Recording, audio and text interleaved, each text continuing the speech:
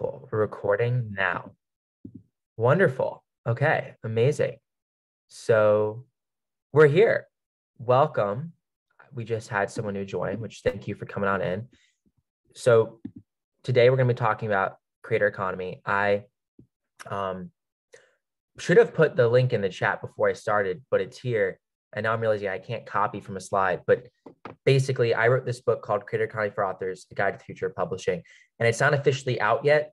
So I'm just giving away art copies for free. And we're going to talk a little bit more about that book. And you're going to get a lot of the insights in that book today and also be able to ask me questions about it. And me and Amelia will both be here to chat because Amelia actually inspired me to write this book because from talking to her, I realized, oh, wait, maybe there's an audience for this book if she's another author who likes some of these ideas. But you can see from the title, Power to the Storytellers. That's what fundamentally the creator economy is about. It's built on this promise that creators are more powerful than platforms. But before we can get to the promise and what that means for us and our readers and our businesses, we should get to the lie. There we go. I figured out how to switch the slide. We're getting into this. So the fundamental lie has been since almost the beginning of the printing press and publishing that the people who have the power are the publishers.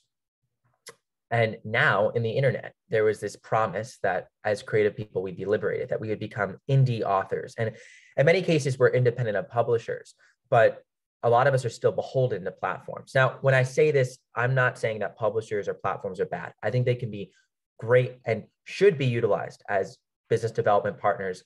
It's very hard to make it as an author if you don't have a publisher or not publishing your books and finding readers on certain platforms. Very, very difficult to be able to make it. But that isn't what the creator economy says. The creator economy isn't saying that publishers and platforms shouldn't exist. It's saying that at the end of the day, you as a creator are more powerful than all these systems.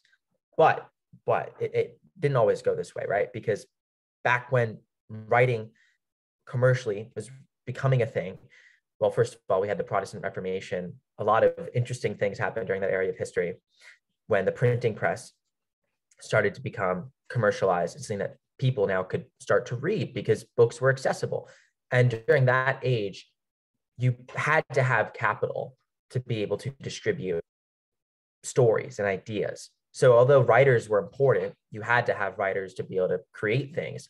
At the end of the day, publishers were able to give authors the short end of the stick and say, no, we have the power here to be able to choose what goes through our printers. Then platforms came about. And when the internet started, basically distribution, the cost went to zero, which is supposed to be, I mean, it's a great thing. We can all now publish books and anyone in the world can read it who has access to the internet, which there's billions of people who have access to the internet for basically free. So all of those are great things, but we haven't had the liberatory experience of, yay, we can all just publish our books and have power of these platforms. That hasn't been what's really happened. In today's day and age, retailers, and this goes for all ebook retailers, I'm not just picking on Amazon, they all have a business model where they get to keep our reader data. They get to monopolize the relationship we have with our readers. And ultimately, that gives them great power and leverage. And they can drive the discovery of books. And ultimately, this gives us this kind of problem where places like Amazon, places like even Random House, if you're going for a traditional publishing deal, carry this promise that I'll just get the deal. I'll have that one breakout book that gets me up in the algorithms. I'll run the right ad. I'll hit the right thing. And that'll be it. I'll be famous. I'll have my books. I'll be set. I will be set for my life. I have now a career as an author. And although it works that way for some people, most people haven't had that breakout moment.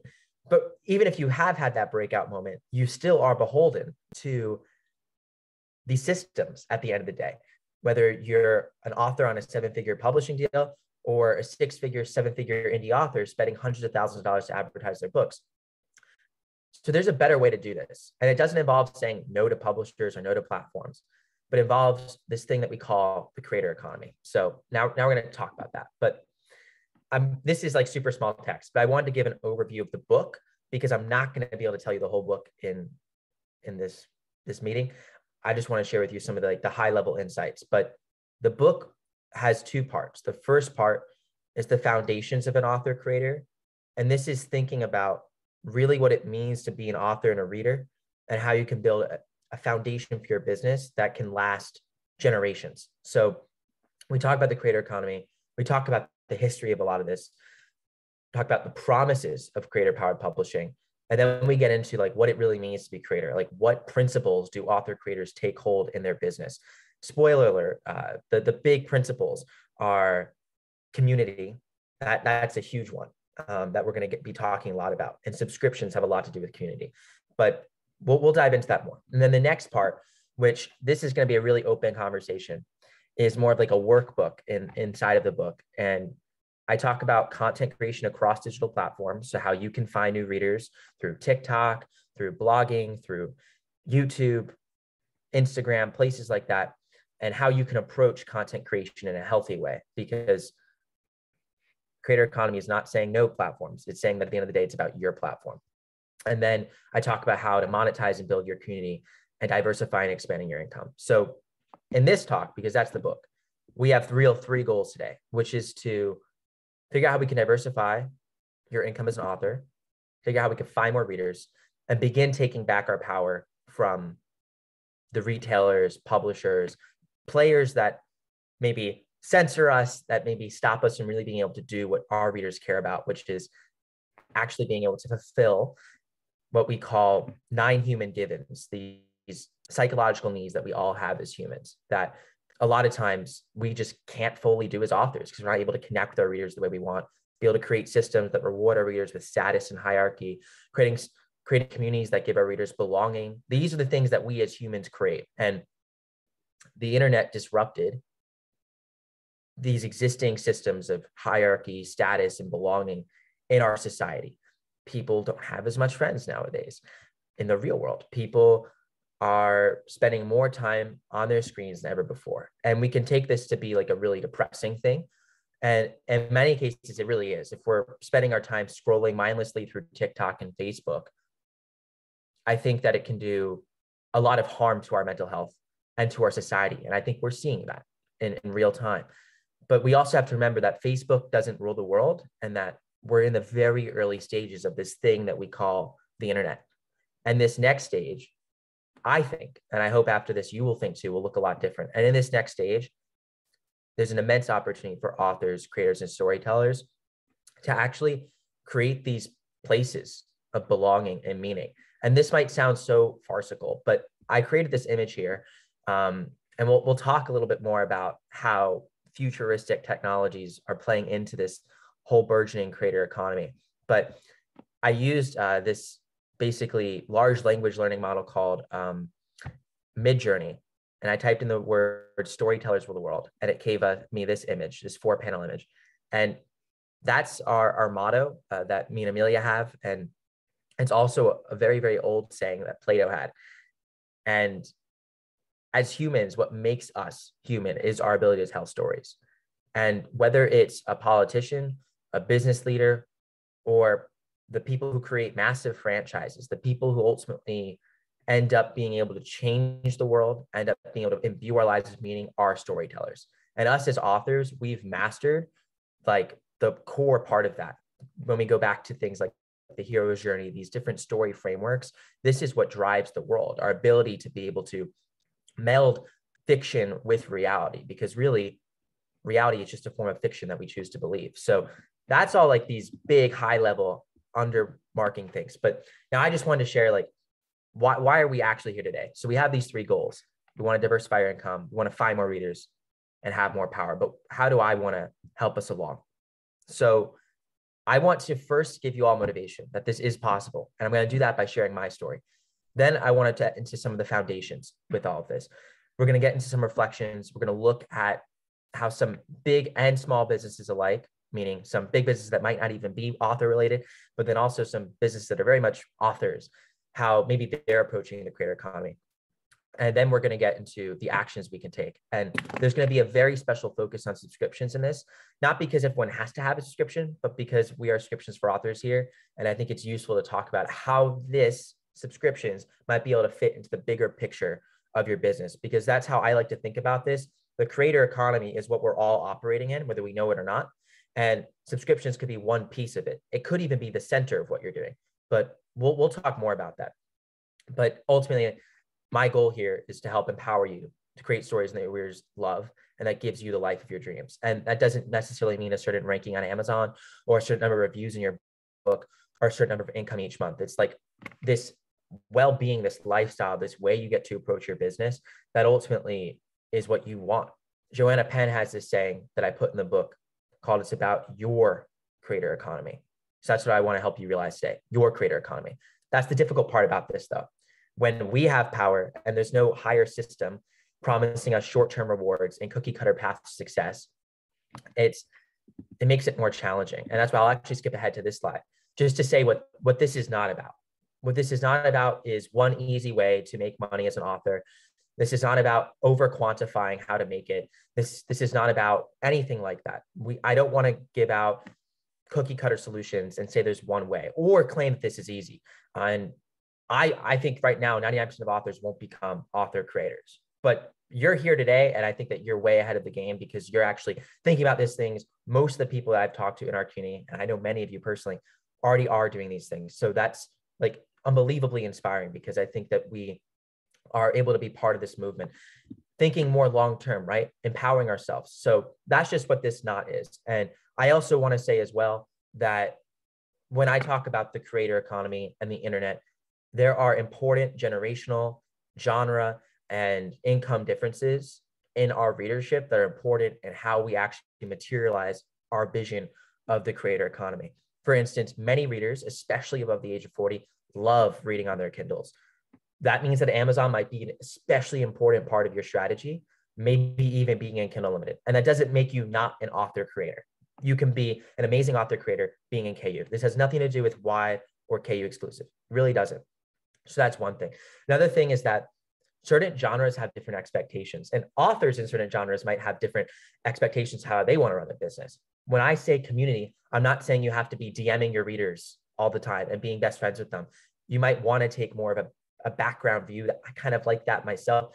And I'm here to tell you that building a community of your readers and a fandom is less about you communicating and more about empowering your readers. So that's the beauty of this, and that you can create spaces for them to come together that work relatively hands-off. So that's another thing. And then the last thing is income. So not everyone can afford things like a subscription, rare editions of books. Not everyone can afford things, we'll get into it, like being able to buy clothing from you, being able to shop at ghost kitchens, which that might sound really foreign, but it's already a thing today.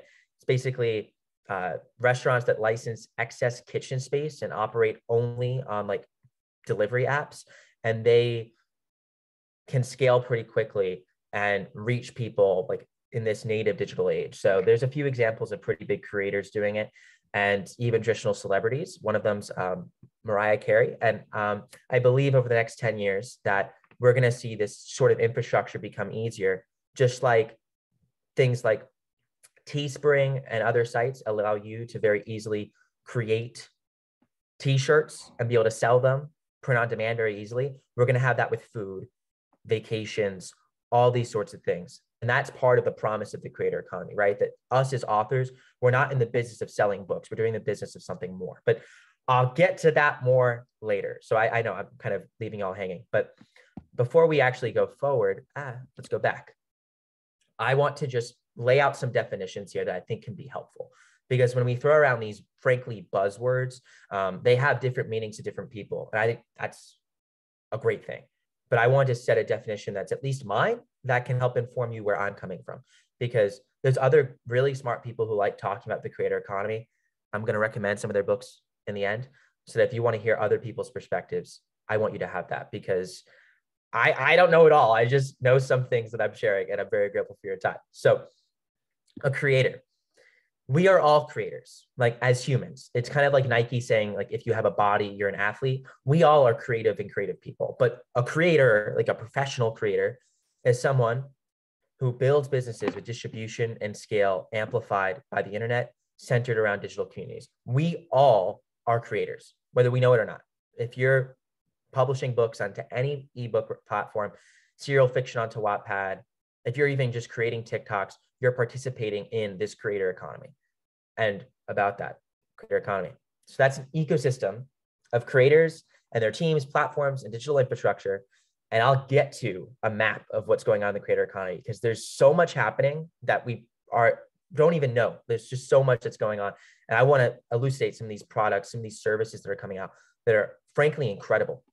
But these things empower people to build digitally native businesses and communities around their passions and earn insight. You know, Amazon was the first creator economy platform for authors. And I'm grateful to them for that, because I don't ever want to come across as hating Amazon. They are still an extremely important part of this ecosystem. But I want to share with you some of the other awesome stuff that's going on too. World building.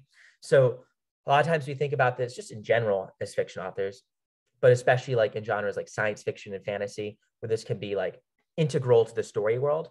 But I want to think about world building a bit more expansively. I talked about how we as author creators in the creator economy, the beauty is that we now have the ability to blur the lines between the story world and the real world better than ever. We can do this sort of thing. So world building in this context is a creator's ability to immerse their audience into their story world.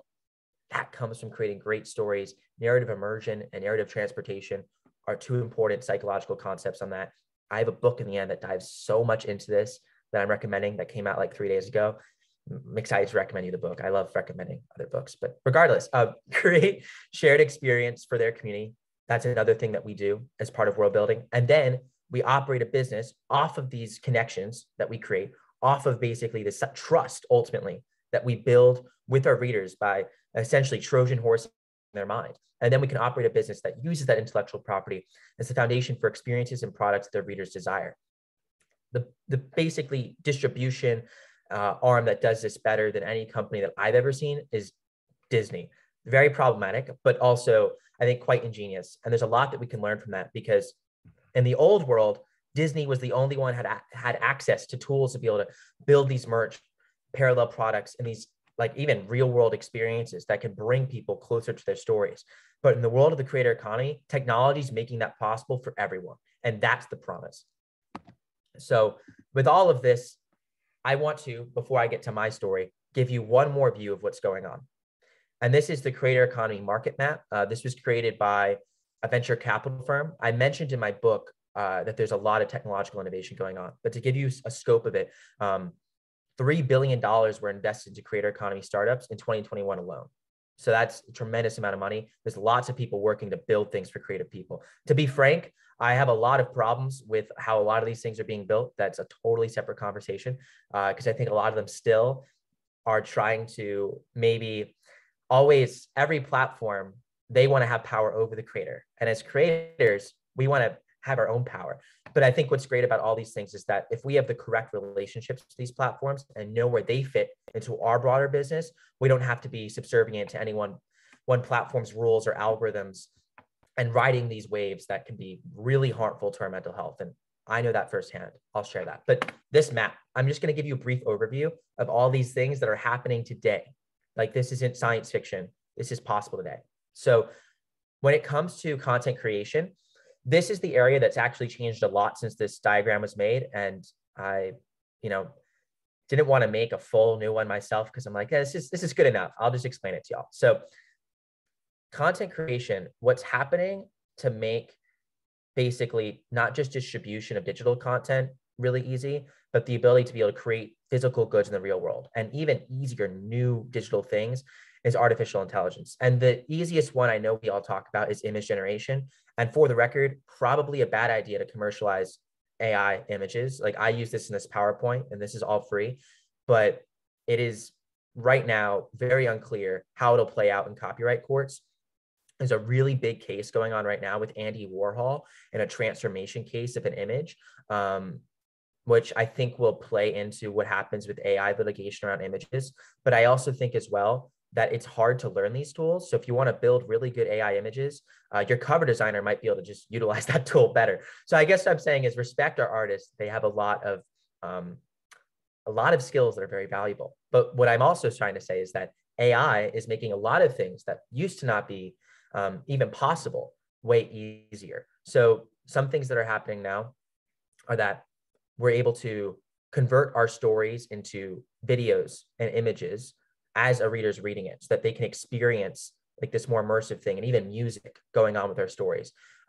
We're able to now take text to video. So you could basically do that with this program called runway.ml.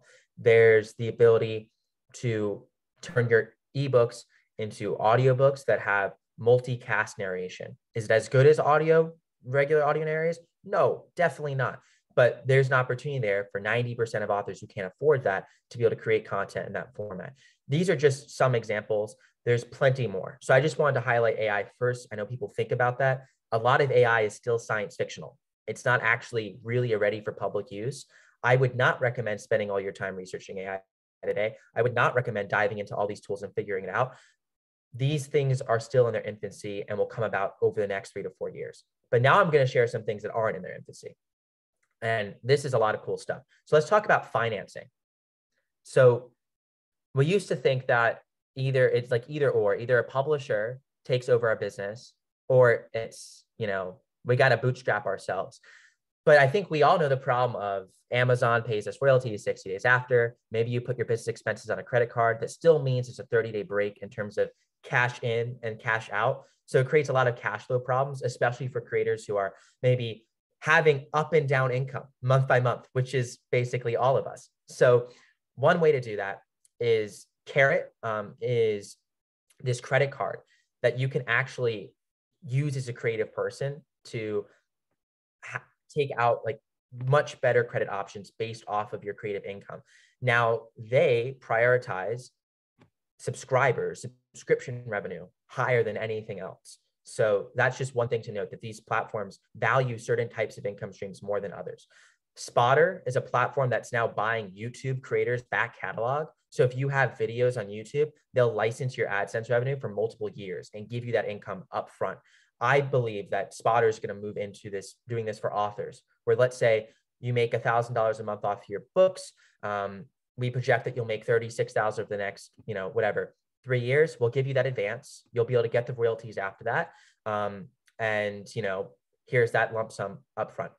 So there's different financing options coming about that don't involve crypto, that don't involve publishers, but involve more flexibility. I think that's interesting. Other things that are coming about are different monetization tools, right? So Patreon's one. We talk about Patreon a lot in what we do. There's Fan House, which is for video creators. It's a lot of things for other types of creators. We're working on something for fiction authors called Ream, but that is subscriptions, monetizing through that. We're going to talk a lot more about that. When it comes to merchandise, there's tons of different platforms. There's Spring, there's Samcart, there's Spreadshirt. There's all these different platforms that you can use to be able to create things that are in the real world that exist today. Ad platforms, these are super interesting. So authors haven't really utilized sponsorships inside their books or newsletters that much, but you'd be surprised if you have like 3,000 or 4,000 people who are engaged in your newsletter list. That's worth like typically around $100 for a sponsorship, which isn't bad. So there's a lot of companies out there that are connecting companies with creative people who have an audience. So that would be kind of those ad platforms. And those are pretty cool. There's all these community management tools, right?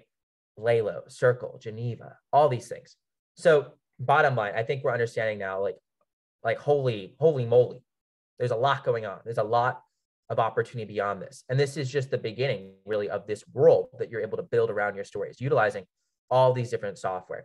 But frankly, a lot of this can be very, very overwhelming. And I, once again, do not recommend diving into all of this overnight. There's a lot more we have to figure out first, which we're going to get to figuring that out, the foundation and where we should begin, what actions we should take. That's the whole second part of this.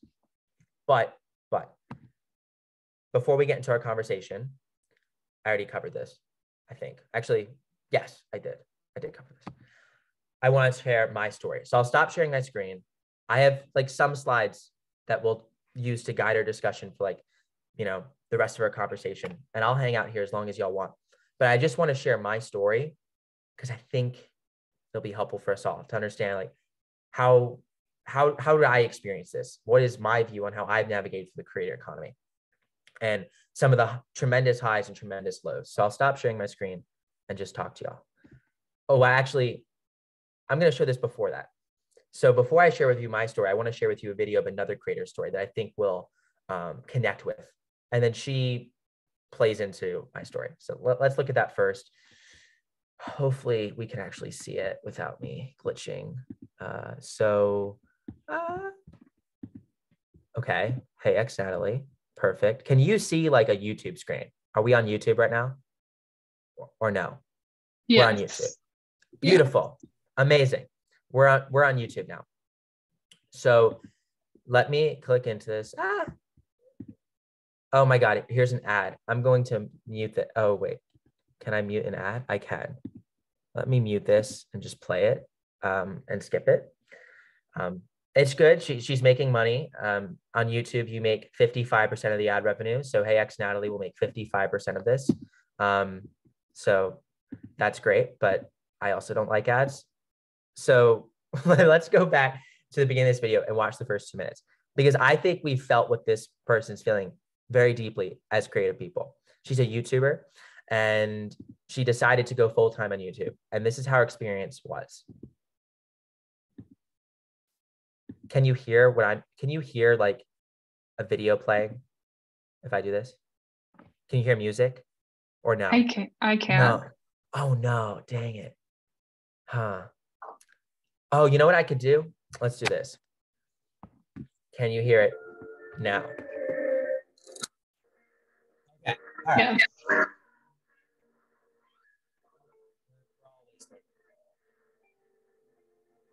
Everyone is always asked that one cliche question as a kid: what do you want to be when you grow up?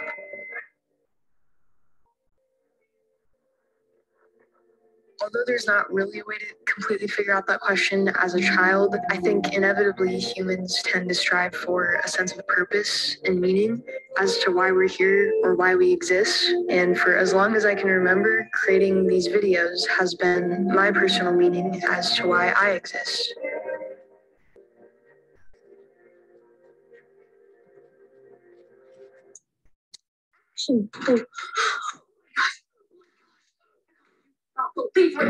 Whether it was filming a cringy skit or a shitty music video, I've always been in love with the concept of creating an idea or a story in my head and then seeing it come together.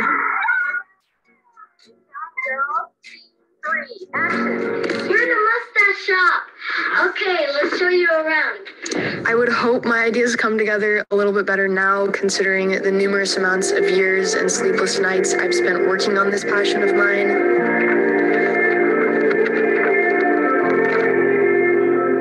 Eventually, when I graduated high school and was left questioning what my next step in life was, I decided pursuing this dream of creating films full-time was the answer to that one question.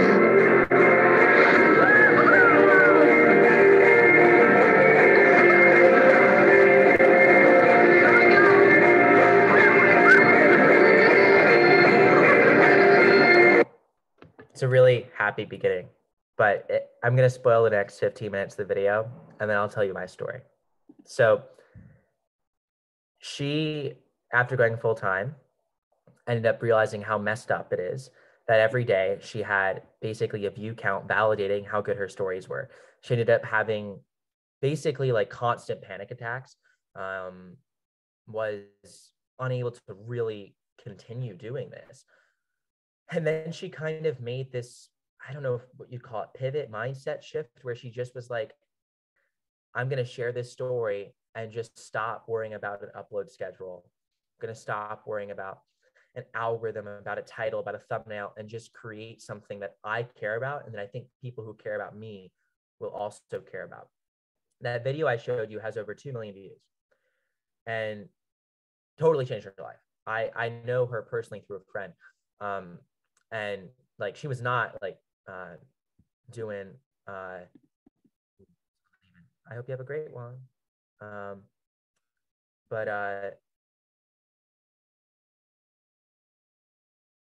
Basically she now has started basically kind of like, she's on YouTube. She's not like, you know, publishing videos on her own website, but she's totally doing her her own thing in a sense, right? She's not trying to play the game.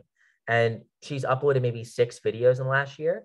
And they're very different style than what you normally find on YouTube, but it's something that people really want. And it is succeeding very well. And she's creating this whole new kind of style of vlogging in YouTube called coming of age vlog. So that's her story, right? That's what she's doing.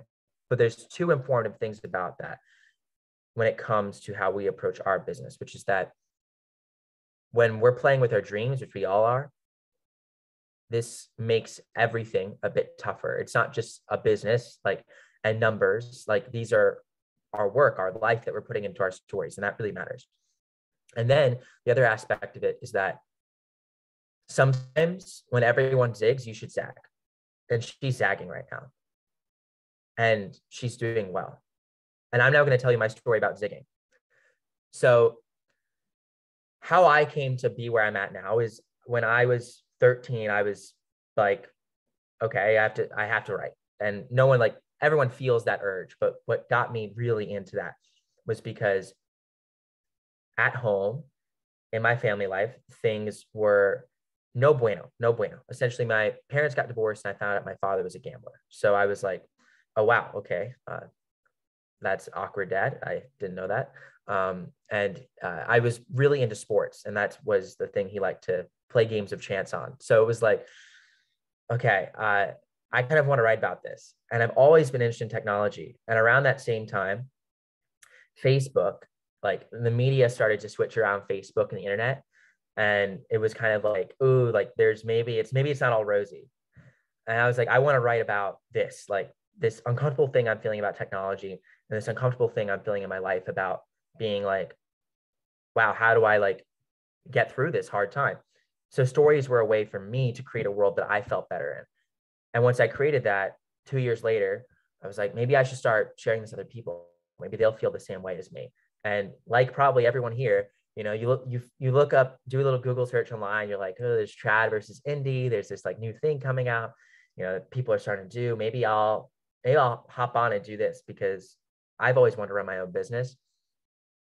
I started listening to the podcast. I started kind of realizing like, wait, like maybe I can do this. Like if this person can like run this Facebook ad and make a living, like why can't I? Like, why can't I? And that's like the promise of all this. Like we can all do this. We all have the ability to create stories that people love and to make a living from it. So I thought I could do it and still think I can do it. But the thought here is important because I decided to take a year off from high school, between high school and college. I graduated early and told my mom, like, I'm basically like a senior. Please just let me like be here. I'm going to write full time and I'm going to make this happen. And I worked part-time and put all of the money I made into running Facebook and Amazon ads, into publishing my books. I ended up publishing 12 by the end of this and was completely burnt out. Got to finally making like, I think my best month, I maybe had 250,000 page reads, which isn't terrible. I thought I was like doing well, but I realized my margins were low. I was working 80 hours a week and completely stressed out. And everything I used to like about writing is not something I like anymore. So I started creating content on YouTube. And in about 6 weeks, I had more success on YouTube than I had creating books. I was making like $2,000 in AdSense by my second full month monetized on YouTube, which was like, that was like, I was rolling in it. I thought I was like king of the block. So naturally I decided to get a school bus, like a rundown school bus. And with my roommate, decided to travel the country. And during all of this, I was just so determined to make a living as a creator. And for me, that living was innately tied up to how many people are clicking on my videos, how long are they watching, AKA what's the read through like, and how many people, what's the volume of people I'm getting into this. And I have to do this now, right? Because it felt like if I didn't get it now, if I didn't blow up now, it's always going to become way too hard. Everyone was telling me 5 years from now, there's going to be so much more people doing this. It's going to be impossible to make it. You have to do it now. So I started taking really big risks in these videos. One of them was ordering 700,000 artificial rose petals from China. I actually just got a WhatsApp from the guy yesterday who runs the factory going, do you want more petals? And I'm like, no, I don't. We were trying to make a viral video for Valentine's Day. went to this island where a YouTuber that hit 1 million subscribers was live streaming to celebrate. And I asked him for an internship. It worked, but it was a little wild to kayak there in an inflatable raft. My friend didn't know how to swim. So this was all just this life that I basically tried to turn my life into a thriller novel. And all the meanwhile, I woke up every day with this crushing pressure, feeling like I wasn't good enough, feeling completely inadequate because this person was getting more views than me. I wasn't as far as I wanted to be. And I always had a number to benchmark myself against and be like, oh, that could have been better. Constantly. It was a constant reminder. Literally, you would see that red arrow showing you did worse that day than last day. So this is when I started working for a live streaming company who was just getting started. And I learned a lot about how platforms get started on the internet. And they actually ended up asking me because of my books. Like my readers would watch my YouTube videos on their app and they thought I was a big creator, which just shows you one insight, which is that if you put yourself out there, the ecosystem that you're building, especially between platforms, can have so much more power than you'd ever realize. And that opportunity did change my life, but it also showed me something. It gave me space where they were paying me every week to be on the platform, regardless of the views I got. I was basically getting like a salary as a creative person, which is like really, really rare. And it made me take a step back and realize just how messed up the position I got myself into was, where all I was caring about was a number. Like I was quantifying my viewers and my readers to the extent that I was just worried about next day's page reads and the next day's ad conversion and CPC, which is cost per click. And I realized just how much that's not what readers want. And that's not what I want. So I started experimenting about like, what could we build? What could we do that could be different? And that's when I met Amelia, who actually inspired this book. About like 7 or 8 months later, I met her because I was like, just trying to meet people who are doing different things, because I was like, okay, either I go traditionally publishing and like, let like, New York rule me, which I didn't want. I like booked, like, this is how serious I was. I spent like $400 to meet with like agents, because you can do that. They like rip you off on these calls. I was like, I just wanted to ask them about the industry. And I was lucky I had the savings to do that. But also like, I was so desperate to have someone tell me like something that would make me feel like I could do this. Like this was something I wanted that wouldn't get me into the state where I felt so stressed out and anxiety ridden because I didn't have the freedom. I was chained to these things. So I was like battling back and forth between indie and traditional publishing. This is literally like a year ago. And I was very, very much still in this place of like, all I want to do is be a storyteller. Stories have helped. Don't know where I'd be without stories in my life. I wanted to give that feeling to other people, but I didn't know how. And then I met Amelia, and she was doing something that I thought was just incredible and not talked about, which was being able to have the foundation of her business completely off any one platform that monopolizes user data and uses retention algorithms to commodify our stories and put us in a very competitive environment. It was a place that she like mostly owned. And that was her Patreon that she had about 2,000 readers on, paying her monthly. And I was like, oh my God, like what? That's possible? Like, I didn't know people were doing that. Like, I only knew like, when everyone was selling me courses on that I could like run Facebook ads and Amazon ads and make a living. And this felt so much more sustainable, so much more about like what reading really is. And over the last year, me and Amelia technically met about like 10 months ago. I've had the privilege of being able to work with her, to work with all of you who are in a similar mindset, and try and experiment. What could a different future look like? I can tell you, because there's so many people I've met, dozens that are doing different things. It is possible.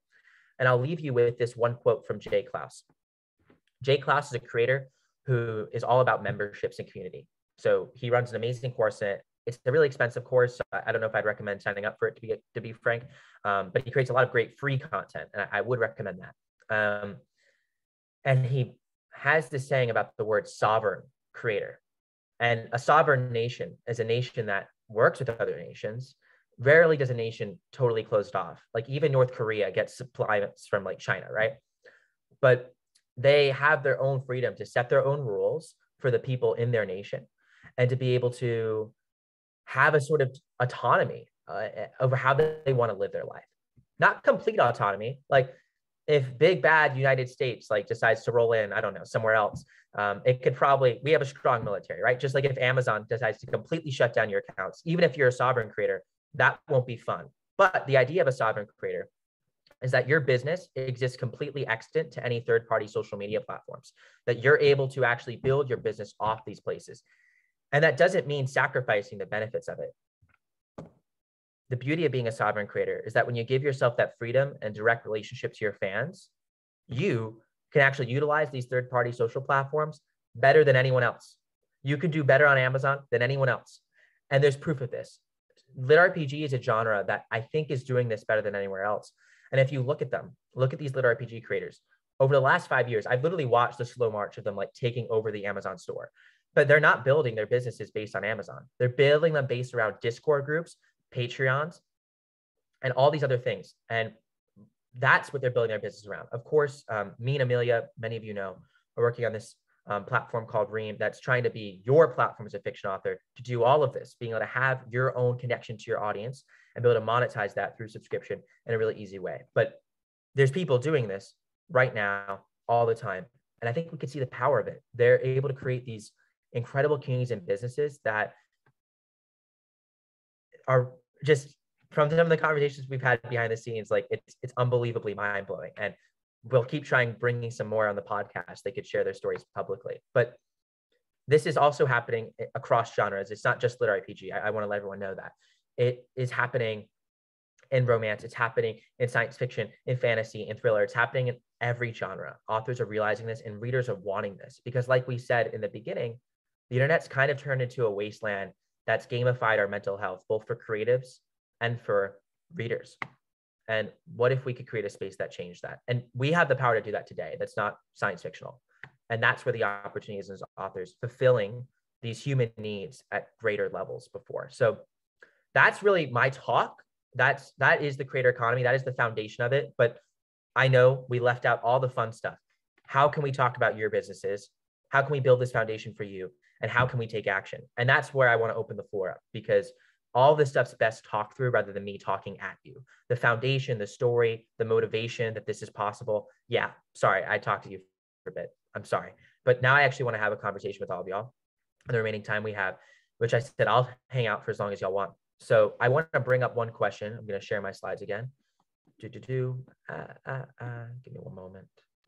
Because my one question is what's going to kick off our conversation. And y'all can ask about anything, but it's something I want y'all to reflect on. What is your author mission statement? This company, Snack TVH, one last story, is run by Noah Schnapp. I don't know if anyone knows Noah Schnapp. He's from the Stranger Things, and he's creating a company right now that's basically like Nutella, but like vegan and no palm oil. Really, really cool. Like the video that they created on this is like incredible about it. And it's done really well. And now he's letting his fans invest into his company through this like interesting new like investment vehicle that is regulated, which I think is really, really interesting. So he's like building something from his community ground up with this mission, right? That's not about the Nutella. Like it's about making a better planet, which that's his mission. And I don't think everyone's mission should be to simply create a better planet. But I do think we should have a mission that extends beyond our stories, because it's that mission, that feeling, that meta story that our readers connect with, because we're not in the business of selling books. We're in the business of selling that feeling. So I want everyone to reflect on that. We have Nike here, what Nike's mission is, right? It's not about selling shoes. It's about bringing inspiration, innovation to every athlete in the world. So we must have a similar mission for our book business, for people to really connect to it, to become super fans, to share our books with everyone. So I'd love to hear from y'all what your mission statement is for your stories, for your author business. And if you haven't thought about it, share something preliminary, because I'm sure everyone has something when they go, this is my why. You can also ask any other questions about anything else. Can you share yours? Sure. Yeah. Let's get an example here. Get my juices flowing. Sure. So I write science fiction, as I said, and I'm going to recommend, let me go to the end because I'm going to share my mission statement. But first, I want to give some context on what can help people. That's our next chat. This book is unbelievable. I am like tearing through it right now. And I'm like, oh my God, John Truby, I'm in love with you. And it's called The Anatomy of Genres. And it's about the 14 most popular genres, which I think basically all of us will fall into them. And the fundamental values that underlie them and why readers like to read them, the missions behind it. It's just, it's genius. So I write science fiction. So before I say my mission statement, that's essential. Like my audience, who my readers are. So what I'm trying to do for my readers, science fiction, is I want to empower my readers to envision better futures for themselves. That's my ultimate mission. I'm focused on helping people live better futures. And storytelling for me is what empowered me to make my life better when I was at my worst. So it's something that's like very core to what I believe. So for all of us, like romance has very different things that it hits on than science fiction. There's science fiction romance, which hits on both, right? All these blend. But I think genre, who your readers are intimate in your mission statement. And for me, I'm mostly focused on people who are thinking about the future and passionate about it. So those might be builders, like engineers, scientists, entrepreneurs, even like creators. We're all building the future.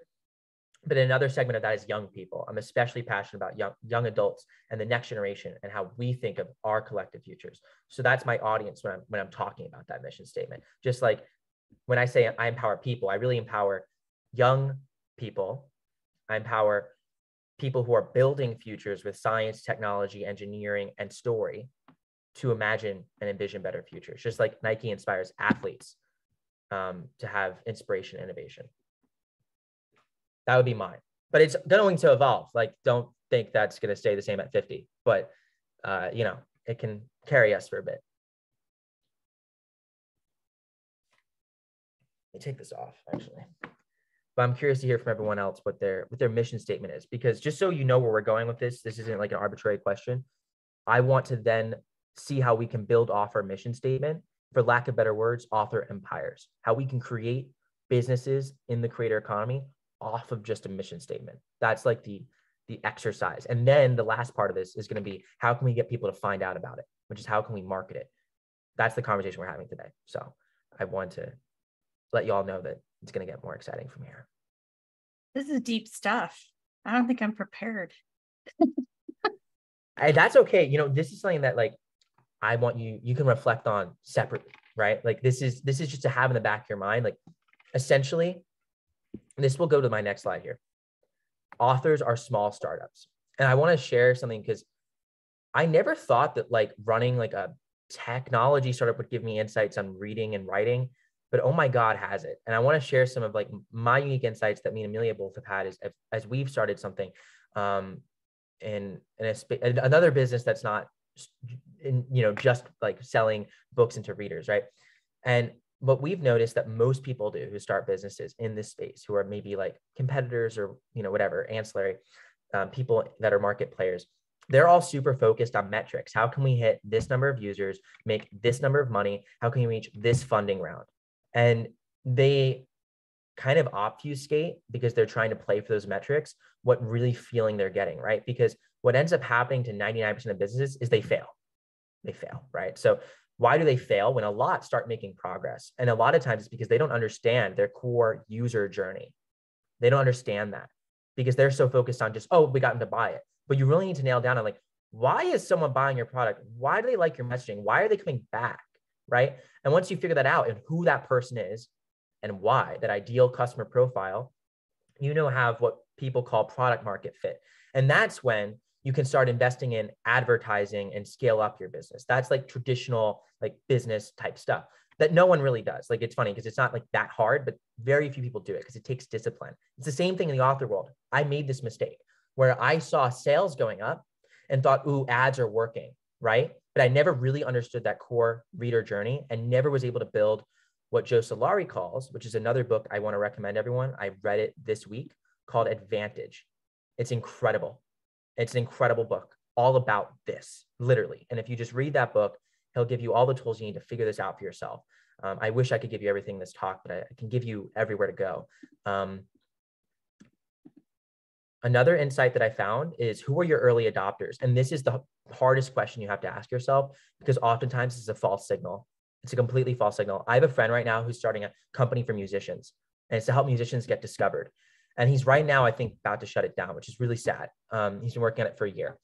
So I won't share names because I hope it does work out for him. And if it does, then I can share a success story. But he got a really false signal from early people who were using his product, and they weren't actually the right people for it. So what I mean by that is a lot of times we use promotions and discount deals to hack our way into getting readers.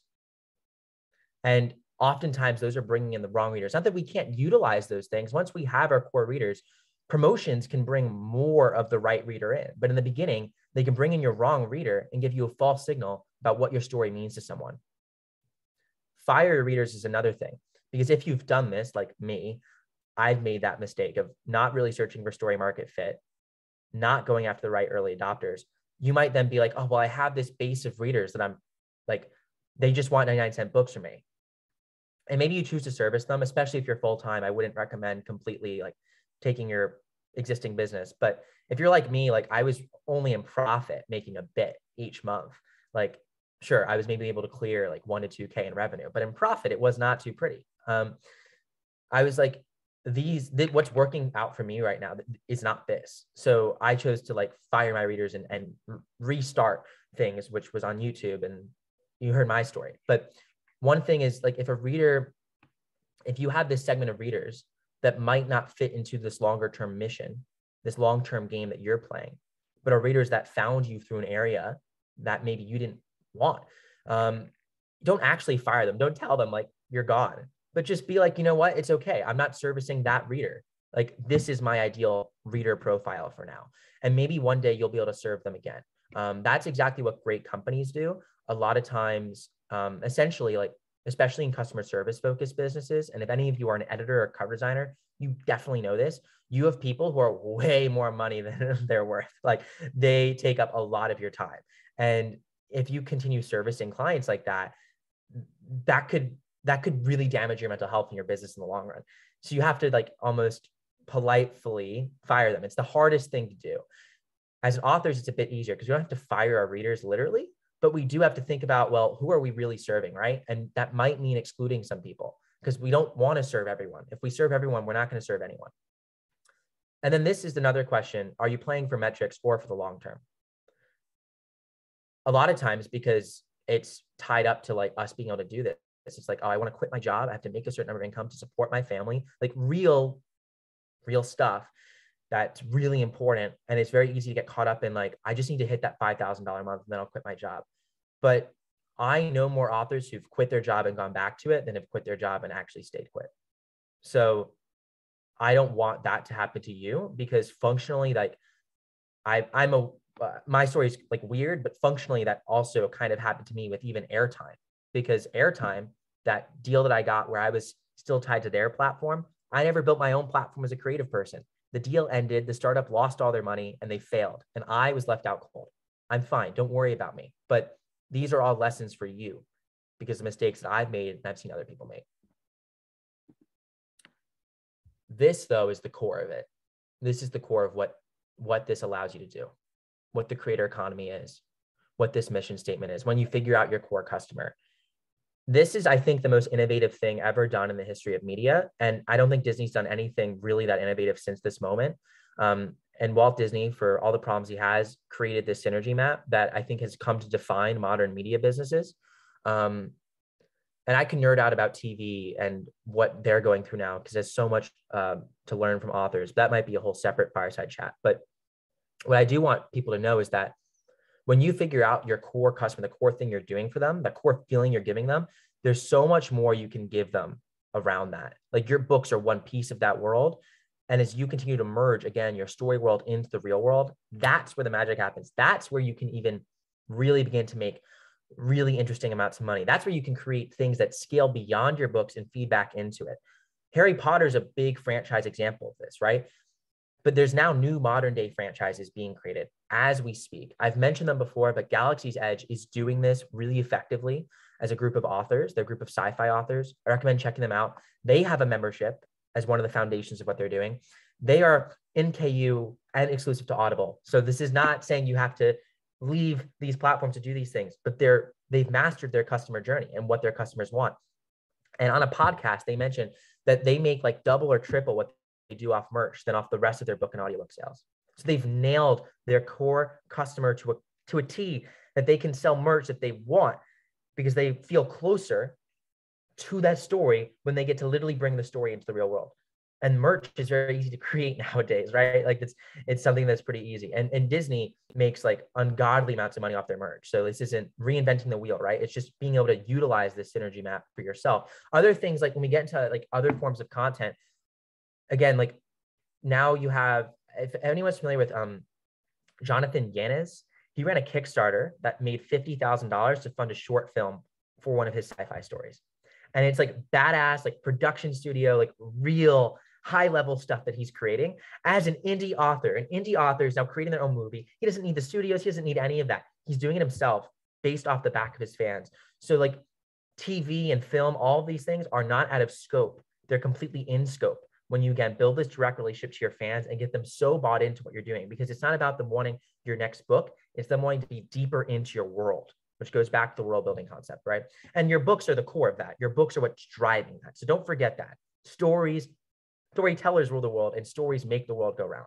So this isn't about trying to become filmmakers tomorrow. This is about getting in on what is your really story doing psychologically to people. Music's another thing as well. So you see artists more and more getting into this. And you've always kind of seen this emergence between genres, but Starset's one of my favorite bands. They have a whole science fiction series that they didn't write, but commissioned someone to write. And it sold pretty well because they had this band that does well. It can go the other way around, where authors can create music and soundtracks based on their book. And you might say, oh, well, that's just so impossible. But I mentioned the word AI, and let's even just take AI out of it. Software is making it easier to create more and more things and for you to collaborate with more people. That's all in scope. Comic books are in scope. Amelia is doing that as we speak and is getting off to a really good start.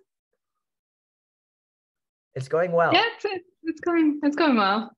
How did it go after? I know the first chapter you had 8 people subscribe after you posted the first chapter to Webtoons. What happened after that? Yes. So I published the second chapter, I think a couple of days ago on December 1st, and I had one person subscribe at my $10 tier.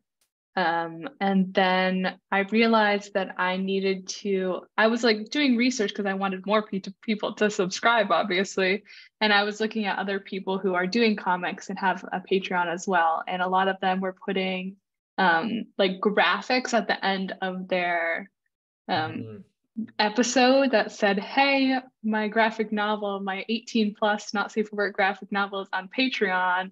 And they'll do like a panel that's not safe for work, but like blur everything out. And so I was like, oh, maybe I should do that. So I just added those panels today to the first 2 chapters. So we'll see how it goes. That's very cool. And obviously comic books are something that, you aren't going to build your whole synergy map from day one. The idea is you have to get your core working really, really well. And when we talk about things like advertising can be an incredible way to supercharge all of this. Because if you have this working, your ads will be unbelievably profitable compared to everyone else. This is how Harry Potter has stayed at the top of the Kindle store forever. If you actually look at the financials of Pottermore, because they have to publish it because they're in the UK. So I've dove in deep into this. They don't make money off their ebooks. They lose money off their ebooks. They make about $30 to $40 million a year off audiobooks and ebooks, but they like barely break even. We're talking about they like lose about $1 million. So like when you see Harry Potter at the top of the charts, they almost are always there, those 7 books. They're actually losing money off of that. Like they're not really making money off the books, but it's a $33 billion franchise. That's how much Harry Potter's worth, and everything else off of that, right? The movies, the merch, the wands, the theme park, like that's all feeding into it. And she's using the books as the foundation of it. So this is something that like, that's a tremendous scale, right? But think about the scale of like, how can I build a 6-figure business doing that? That's very achievable. And that's still something that follows these same fundamentals. And Amelia's doing that. There's again, more to this. You can craft your map any way you want. For nonfiction authors, like Disney is not the most informative answer. It's still a synergy map, but for them, it feels like, courses maybe works more, which is great. Like you could do courses off yours, you could do masterminds, you could do all these sorts of things, but let's not underrate what we can do as fiction authors. And I just also want to point to, there's a globalization of content creation that's happening that's enabling you to take these same core psychological principles that are working within your genre. Genre is almost universal. Yes, there's cultural context and differences that do matter, but we can see that these stories can port across time and generation, meaning that you can now take your books and run a very similar business like this in Germany, in France, in French maybe, and even reach now as North Africa is going online in West Africa. That's a ton of people. Bottom line is like what you build today, if you think like 50 to 60 years out, like what could you pass down to your family? Like what could this IP be worth as you build that moat and system? It's incredible, but none of it comes from focusing on the next tactics. Because 70 years from now, the next tactics don't matter. It's that core IP and connection you gave your readers that is better than anyone else that can be utilized into all these interesting things. And it's such a long game, right? It's decades, but you can build something that's beyond long lasting. And at least for me, I'm interested in that. Like, why would I want to play this game for 5 years and die? I want to be an author who my readers pass down to their kids and their kids to their kids. So this is where we get into subscriptions, and then we'll open it up to, I think, more of a broader conversation. So benefits of subscriptions here. So when we go back to this flywheel, I just want us to keep visualizing this. Subscriptions can be the core of it, because all of this stuff, like if we're thinking in our own heads about like, how do we figure out our mission? What do our readers really want? What is story market fit? who are early adopters? We're going to get nowhere. We're going to go nowhere, because like, that is very difficult to figure out all yourself. Some of us really know that. We like are our core reader, and some of us just have enough data elsewhere. But a great thing about subscriptions that's underrated is that it's the home that can give you that feedback loop between you, your fans, and that close relationship to be able to figure out what is it that they really want? What is it that they're really coming back for? And it makes you responsive to them, because if they don't want what you're giving them next month, they'll literally stop subscribing. Yet if they want it, Disney charges people like what? It's like $6,000 now to go to Disney and buy a lightsaber and take your family there. And you're like, still probably like on the streets at that point. So, people are willing to pay a lot for things they really want to connect to. I'm not saying charge your readers $6,000 a month. I really would advise against that actually, but $5-ish, $10 a month to start, right? And start offering early access to your stories and closer connection to your community and see, is this connecting with them? A lot of people are doing it. And if you don't want it to be the core of your business, right? Because I understand like subscription shouldn't be the core for every author. Like they are for a lot. For someone like Amelia, it is. She can test all of her ideas there. She can poll her readers on what's working and tweak everything based on their response and evolve her mission and grow her mission with her readers, because she has an unbelievable feedback loop in a place that she has ownership of. But,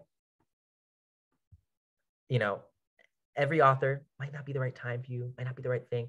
I get it. You might want to utilize finding this thing, like this core, your mission, in a different way.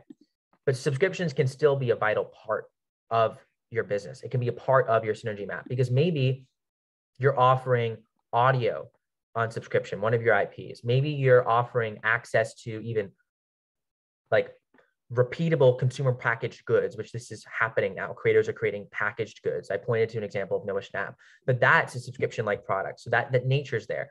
But maybe you're also offering early access to eventually like portions of your content. Like Disney puts out a lot of their content for free or low price point, but then gates a lot of stuff behind Disney Plus. Maybe you have your own Disney Plus one day. Maybe you collaborate with other authors to utilize that. So I'm not here to tell you exactly where subscriptions fall into your business. It can fall anywhere on this map, because anything can be monetized through subscriptions, because its entire business is built off of people continually coming back to it. So that's the beauty of it, but it could be the foundation of it. And if you want it to be the foundation of it, I think that's where subscriptions for authors is especially helpful. And I want to kind of paint the bigger picture of all of this, because it's like, why does subscriptions matter? It's because at the end of the day, this is like the core of what the creator economy allows you to do. Creative space allows you to connect with your fans, have a community in your stories all in one place, that then you can listen to your readers and give them more of what they want and evolve your offering over time by maybe adding new tiers, etc. And there's plenty of subscription platforms to do that. And today's not talking about subscription platforms, but if any of you have questions about what subscription platforms you should use as an author, I'm here for you. We're here to answer it. And fellow authors also have lots of insights. But I now just want to open it up to a conversation, because 90 pages of my book focuses on content creation. So if you think it's all about the foundation and, the heavy stuff, it is, but I also focus on the most important thing, which is how do you find new readers and how do you get them to love what you're doing? That is the core of this, right? Nothing would matter without that. I don't want to break down 90 pages to you all today. Like that's a lot. I kind of gave you most of the rundown at the beginning of the book.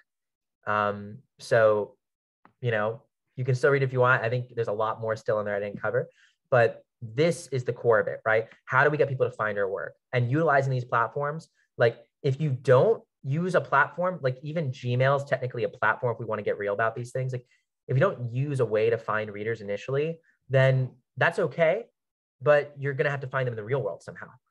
And that might be harder. So if we want to talk about utilizing digital platforms for discovery, I'm here, all ears for your questions, TikTok, YouTube, even things like on Amazon, utilizing that discovery algorithm.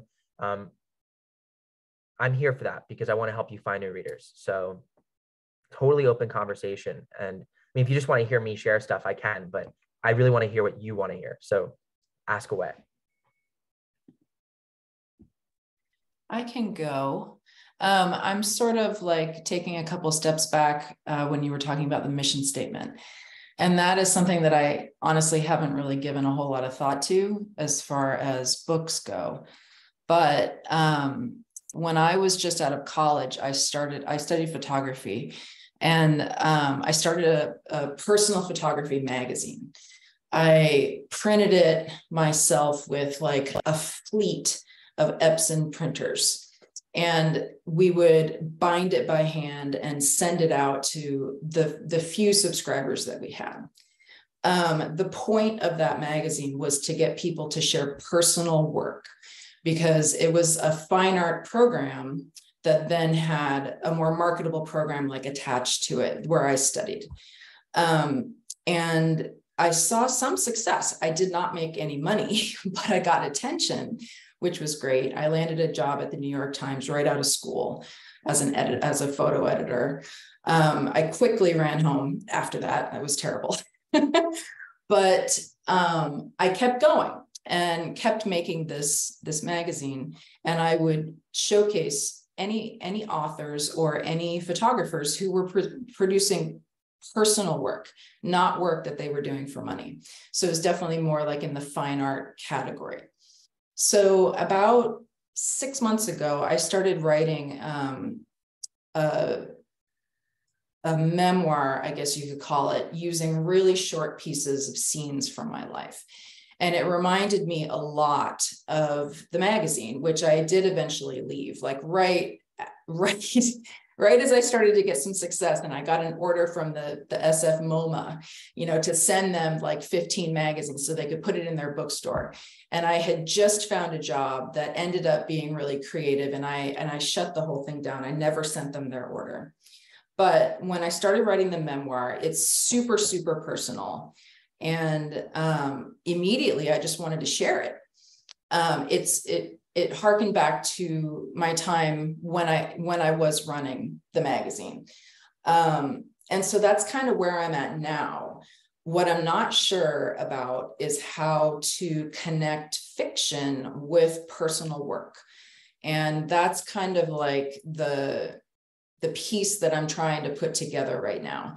I'm still working on the memoir, but there's complications with that from like family obligations.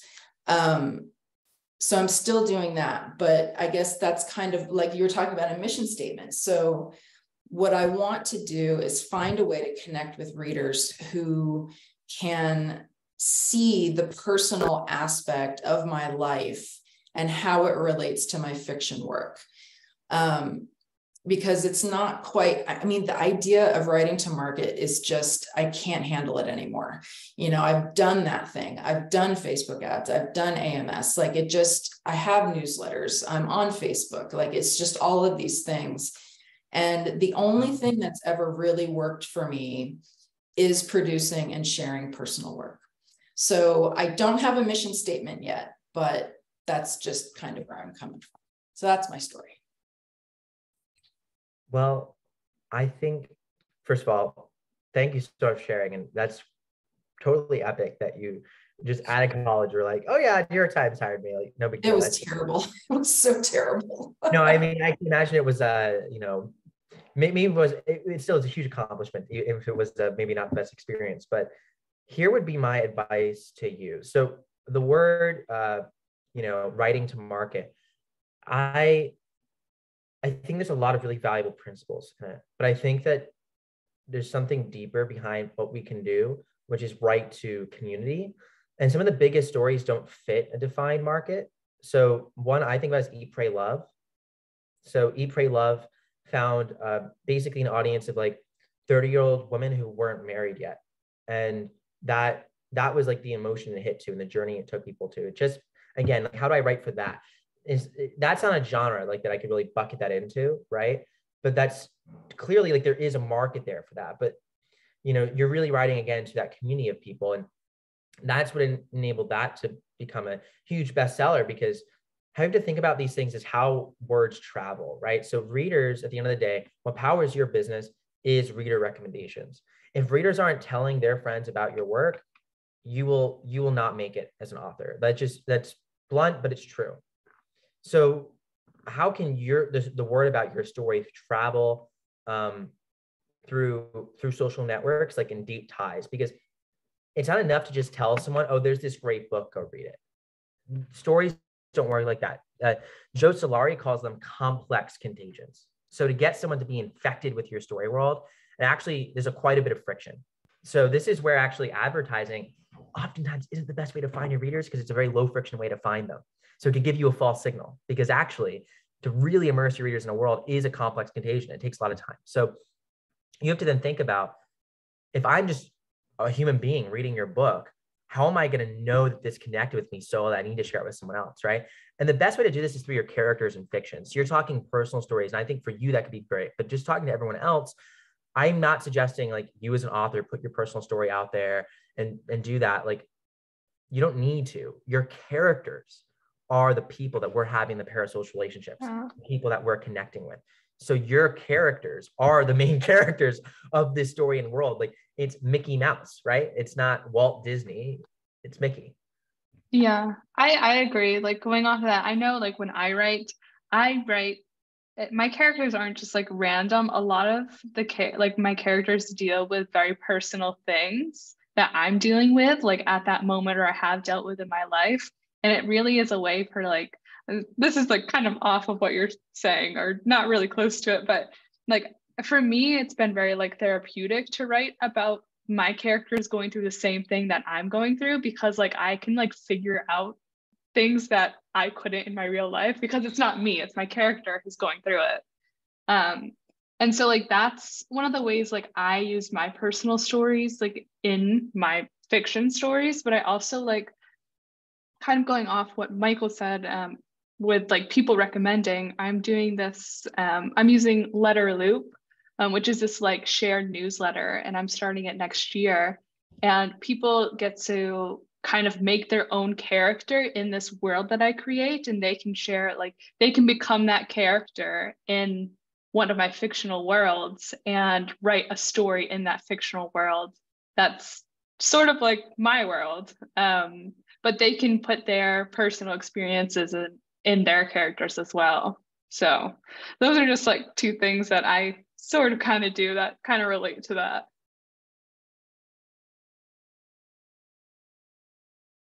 Yeah. And this is part of like the creator economy, right? These are community building tools that help you connect with your fans. And there's like so many interesting things like this coming out. And I guess me and Amelia try and really keep a pulse on this. So we only will recommend you stuff that we think is really cool. And I think this is interesting. Even like you mentioned, Misty, about role playing, like the D&D group that had success. Oh, I pinned myself. I didn't want to do that. Unpin. Your characters could role play. And one thing you could think about when getting your community started as well, because there's this, community is a buzzword, but I didn't define community in my talk, but community is like a shared social space that can exist in the real world or in the internet, that your readers can have connections with both maybe you or your story world and other readers who also are immersed in it. And it's very tough, like when you're first starting off, it's like super intimidating to be like, what's going to happen in this community, right? But one thing you can do, even like with role playing, and Letter Loop can build on this in your newsletter, is that your readers actually want to be your characters. That's part of the reason why they're reading your books. They're so connected to them that part of not only do they see part of themselves in their characters, and yeah, by proxy, probably part of you, especially I do the same thing as Amelia. I put myself into my stories. You probably all do that. So they probably see you and their characters too. So there's a whole relationship feedback loop there, but you can just focus on your characters if you want.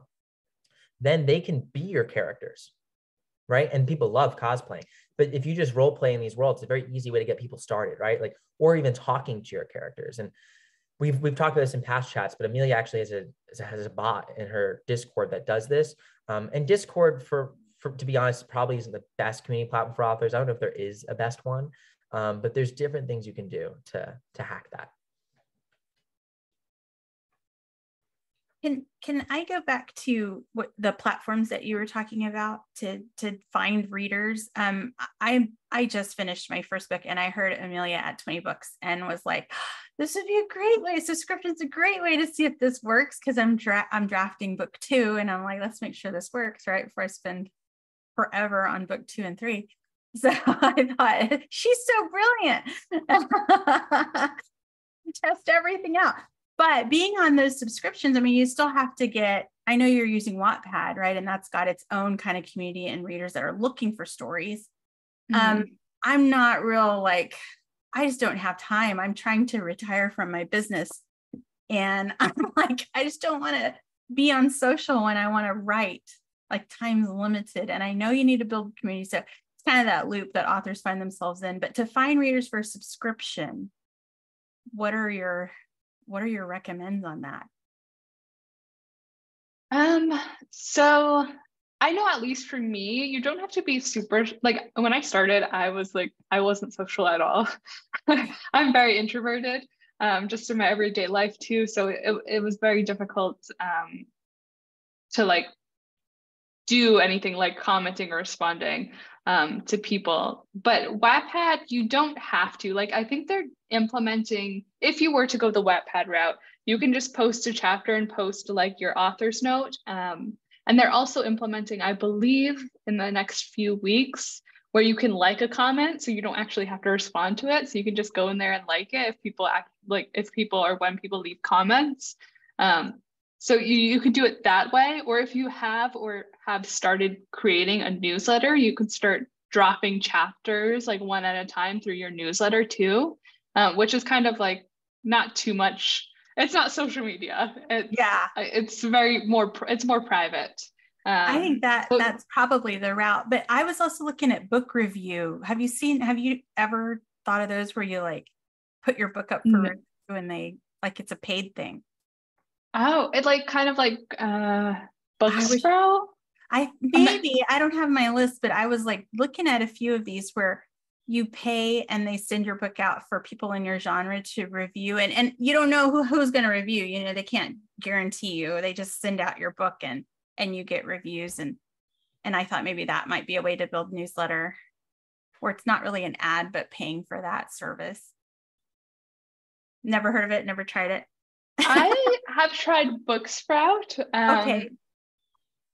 Where they're mostly for doing like once your book is live on like Amazon, you can go to them, and I think that it's like $5 a month or something, and you can send your book out and people can review it, and they'll leave reviews on like Amazon and all the retailers if you want them to.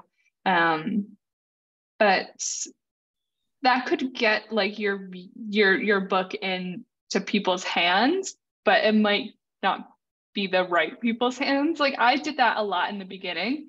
So I'm not going to say not to do it, like on Booksprout at least. Yeah. But Did yeah, I would also those false readers like Michael was talking about. Is that why? Well, I did a lot of BookFunnel, like BookFunnel free, where people download the book for free, and I just didn't get much value from them. I got more value from people who read for free on Wattpad, honestly. That's what people are there on Wattpad to read, is for free, but they have given me more value than like BookFunnel emails have. Okay, that's great. Thank you. Yeah, of course. I don't know if Michael has anything to add. I'll share my advice, which I want to say like agree, like ditto on what Amelia said. And I think to add maybe another layer of insight is that there's a pressure when we're first getting started to do everything to try and find readers, but that's giving you like, for someone who like is an artist, and like I talked about not liking data is extremely powerful when you use it right, and most people don't, because not only can you get false readers, you can get false signals. So if you're doing something on 5 different platforms, how are you going to really know what's driving conversion? How are you going to really know what's driving readers to actually like you? You could survey them and ask every reader, how did you find me? Where did it go? And then you'd figure it out. But that's a lot of wasted time. You may have just wasted time on 4 platforms that didn't work. The truth is, it's not like, oh, one platform has magic and the other one doesn't. None of these platforms have magic. So you can make any one work. You can make any place work. You can make Wattpad work. You can make Railroad work. You can make your own website work as long as you have some inbound into it. You can make TikTok work, YouTube. So that's just my advice. There's no magic, and there's no need to do everything and search for magic. So I would pick one thing, especially because you don't have a lot of time. And I understand that because I don't have a lot of time. I don't think any of us have a lot of time, or certainly not enough. So my advice is to pick one platform, one thing that you're using to reach your readers, and do it really freaking well, like better than anyone. And the one thing to realize here is that it's not the big things that make a difference. It's the small things. The small things make the biggest difference. And it's not getting perfectionist. No, I'm talking like you being able to have a slightly better automation sequence that personally follows up the reader. Because here's the thing now, we now know when we get emails that they're templated. And I delete most emails that feel marketing. And I'm not the only one that does that. We probably all do that. But then we as authors send out all these marketing emails as if it'll work. And it doesn't. It does not work. So what if you literally, and this is crazy, this doesn't work at scale, but Paul Graham, who runs Y Combinator, and I'm going to use my insights I have from the author world and from the tech startup world. He used to run Y Combinator, huge startup guy. So he's helped huge multi-billion-dollar businesses grow. And he said the way to create a big business is to do things that don't scale. Automation scale, right? Automation scale. So why would you do that? The first 100 people that subscribe to your email list, what if you sent them literally a personal note that said, hey, thanks so much. It could be partially templated, but you use their actual, maybe not name, but even just make it feel personal, right? Like, hey, like I saw you just downloaded my book. It means a lot to me. I hope you enjoy it. You might not have their name. That's okay. Just say, hey, or hello. I mean, that seems really small, right? But now we're talking about something like BookFunnel. Let's say you want to do BookFunnel. The biggest reason why BookFunnel doesn't work is people don't read the book there. It's not because BookFunnel doesn't get your book in front of people. I don't know if it'll get in front of the right people, but that's true about everywhere you go. You have to find out if it's the right people. But first, you have to get them to read your book. So how do you get them to do that, right? So what if this sort of strategy, this is very something small and simple, but boosted your read-through rate from 2% to 3%. That's a huge difference. That makes all the difference in success. But literally no one's doing that. I've never gotten an email from an author being like, hey, I saw you download my book. Or even, so Christopher Hopper does this, and I love Christopher. I'm sure he will watch this. He's not here today. He basically does a weekly call with his readers where they all hang out. And it is like, they show up in cosplay, and this sounds like ridiculous. Like what? Like, you know, into you, like people won't do that for me. Maybe they'll do that for Christopher because Christopher is like a huge famous author. He does well, but he's not like a huge famous author. Sorry, Christopher. Like, you know, there's Stephen King out there, right? There's no like huge famous author. We're all just little people in our own world, but to our readers, we are the thing. So even if you have one reader, what if it was like, hey, if you have any questions about my book, like here's a Calendly link, book a time to call with me, or here's like, you know, whatever, like just email me back any questions. Like I want to hear from you. Like readers don't get that kind of interaction. So that's my advice. Like whatever you're doing, nurture your customers better than anyone else. Because if you keep those first 4 fans, you might be like, oh my God, this was horrible. What am I doing? Like, oh, like this is like, I'm making no money. Like I'm making 2 pennies per hour. But that's where things compound. And if you do something each month, 3% better than everyone else, give it 4 years and you'll have a huge business. I completely agree with everything, because like when I started, at least when I started my Patreon, I had a scripted thing that I would send everybody, but I would like put their name in it. So it'd be like, hey, like, I don't know. Hey, Sean. Thank you for joining. Yeah, Sean's my husband. Hey, Sean, thank you for joining.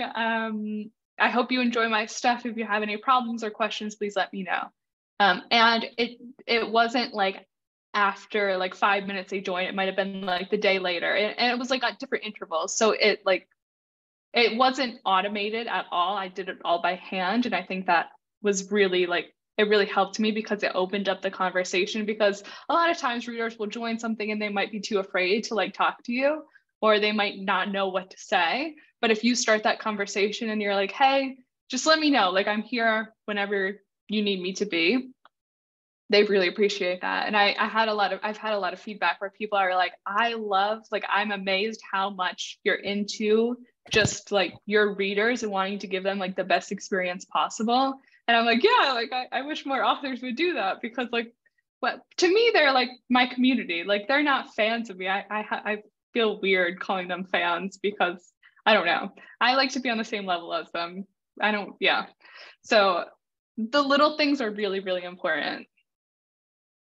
I want to share too, these are the big players, and just so we can get a conception of like, this is the biggest companies in the world who couldn't possibly make everything personal. Like that would be, and you're not gonna be able to make everything personal when you have thousands of readers. Like Amelia's not DMing all her readers today, you know, but these companies, this is their churn rate per month.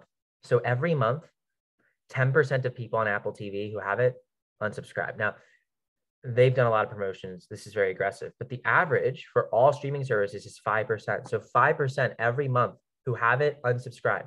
This is your benchmark for a subscription around. If you have less than 5% of your readers unsubscribing, you're doing great. But look at someone like right down here, Netflix for a very, very long time has been the industry leader.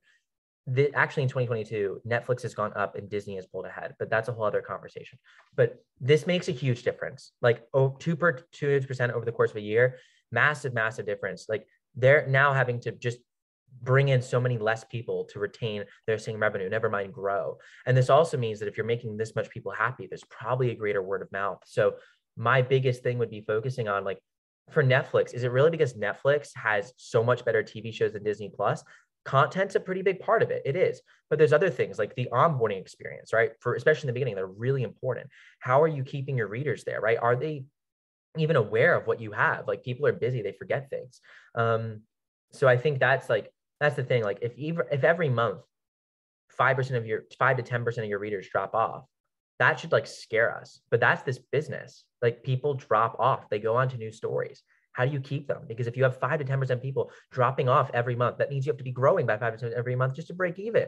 And that's what makes this really difficult, right? But if you can do what Netflix did, you could go from being a media company that didn't exist to being one of the biggest in the world.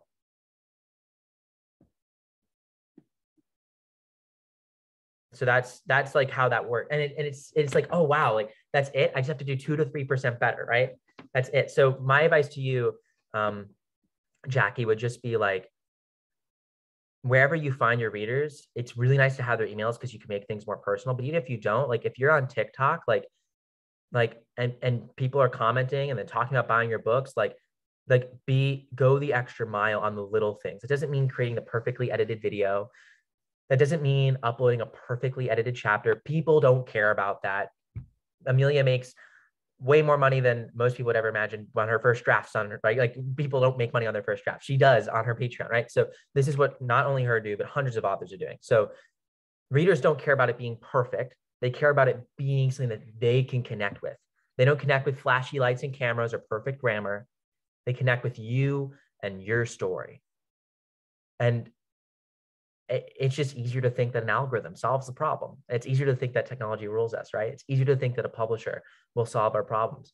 But the truth is, it doesn't work like that.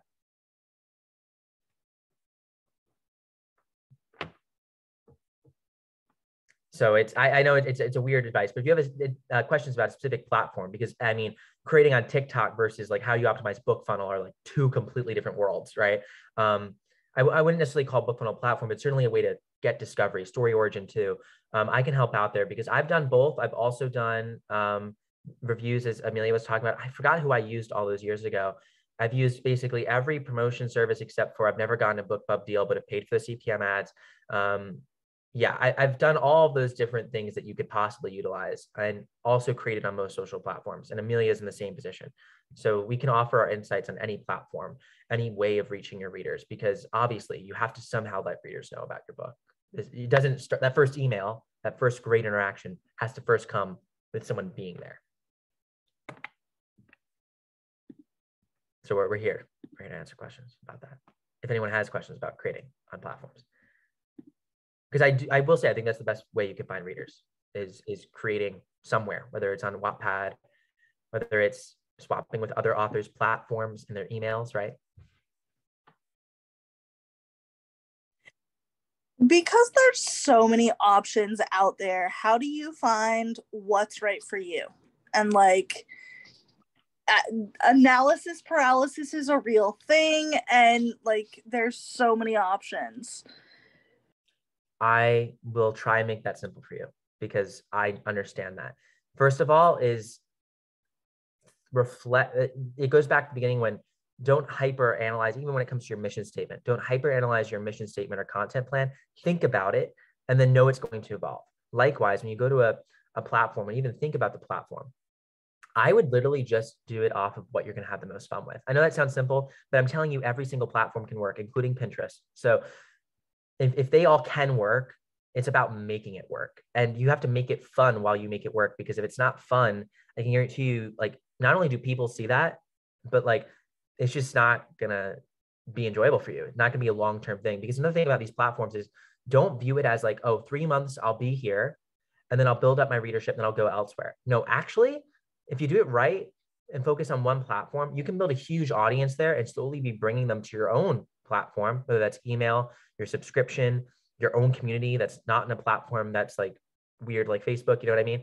Like your own digital community that you have their emails to.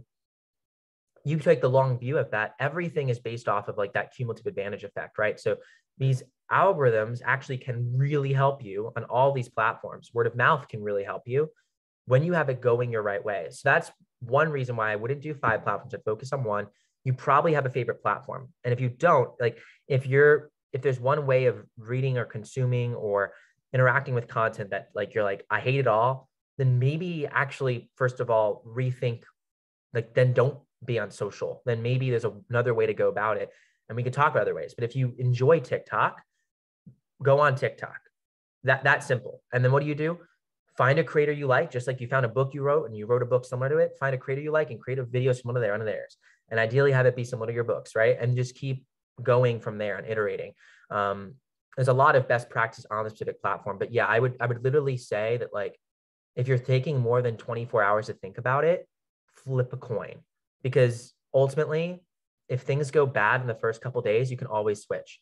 But if you wait 3 weeks to start, 3 months, 3 years, that's okay. It's never too late. But why would you do that if you don't have to?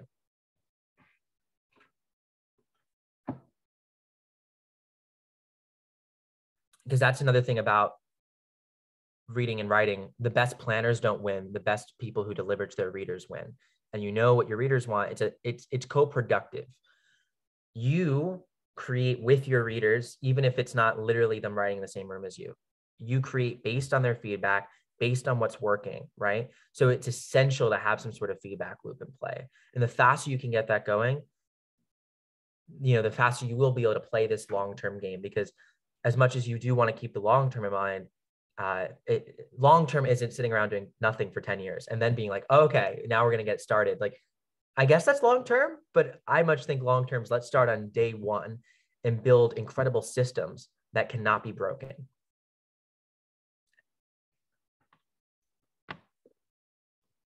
So can I jump ahead and ask the question when Ream's going to be launched? Because I'm like, Patreon, or do I wait? Like, I have this book ready to roll. Sure. I'll keep this. I'll first of all, let me send you a link. And this is a link for everyone. If you want to like book a call to chat with us and see it, a few of you here already have. We can talk more in depth there, because I feel like a lot of things on the internet are asking for your attention to sell you something. And I don't want this to be that. So I don't want to do a whole Ream promo, but the TLDR is early January. We're launching. We have, we're going to be onboarding authors week by week and working with people individually in the beginning. So we imagine a public launch will be towards like May or so, but we will be bringing almost every author on the wait list on before that. We just want to make sure everyone's happy and going well. Like, bringing on 300 authors in 1 week would be a terrible idea, right? So anyways, book a call with us. We can see when we can get you on, because we have a wait list, but we also try and be flexible with people too, because we understand if you want to get something started, we don't want to hold you back from that. But, in the beginning, first couple months, bear with us, because we want to keep our long-term view of how we can serve one author at a time. So you can find out more information there. And for anyone who's listening asynchronously, I'll try to remember to put the link in the description so you can book a demo call with us. And the short story is, we are the subscription platform by fiction authors for fiction authors, and to make your life easier by trying to save you time and make your readers happier by bringing them closer to your stories. There's a bunch of ways we do that. But like I said, don't want to get too deep into it. You can book a call there. So awesome. Thank you for asking. Your interest means like a ton. Like it literally, me and I'm Amelia chomping at the bit since 20 books. I'm like, go, because I already set up my Patreon, and I'm like, wait. No, that's amazing. That means a ton. Yeah, no, please book a time with us. We'd love to chat. And yeah, we're super excited to try and maybe, it's definitely possible that, like we're outlining how authors already are more powerful platforms. We just have to start acting that way and doing that. But we definitely want to create a space where no, that's really true. And that huge market map of 100 different tools, how messy it is. You have to basically be I read basically 1 to 2 hours a day about this stuff. I'm subscribed to 20 newsletters on this. You basically have to be an expert to stay up on this. We want to make it a lot easier for y'all and actually build things specifically for authors to realize this creator powered future. That's our vision. So it's cool that y'all are interested in that, because all I know is I'd be super depressed if this didn't exist. And I think Amelia would be too. So it's I'm glad that we can cure more people's depressions. That's we're doing good.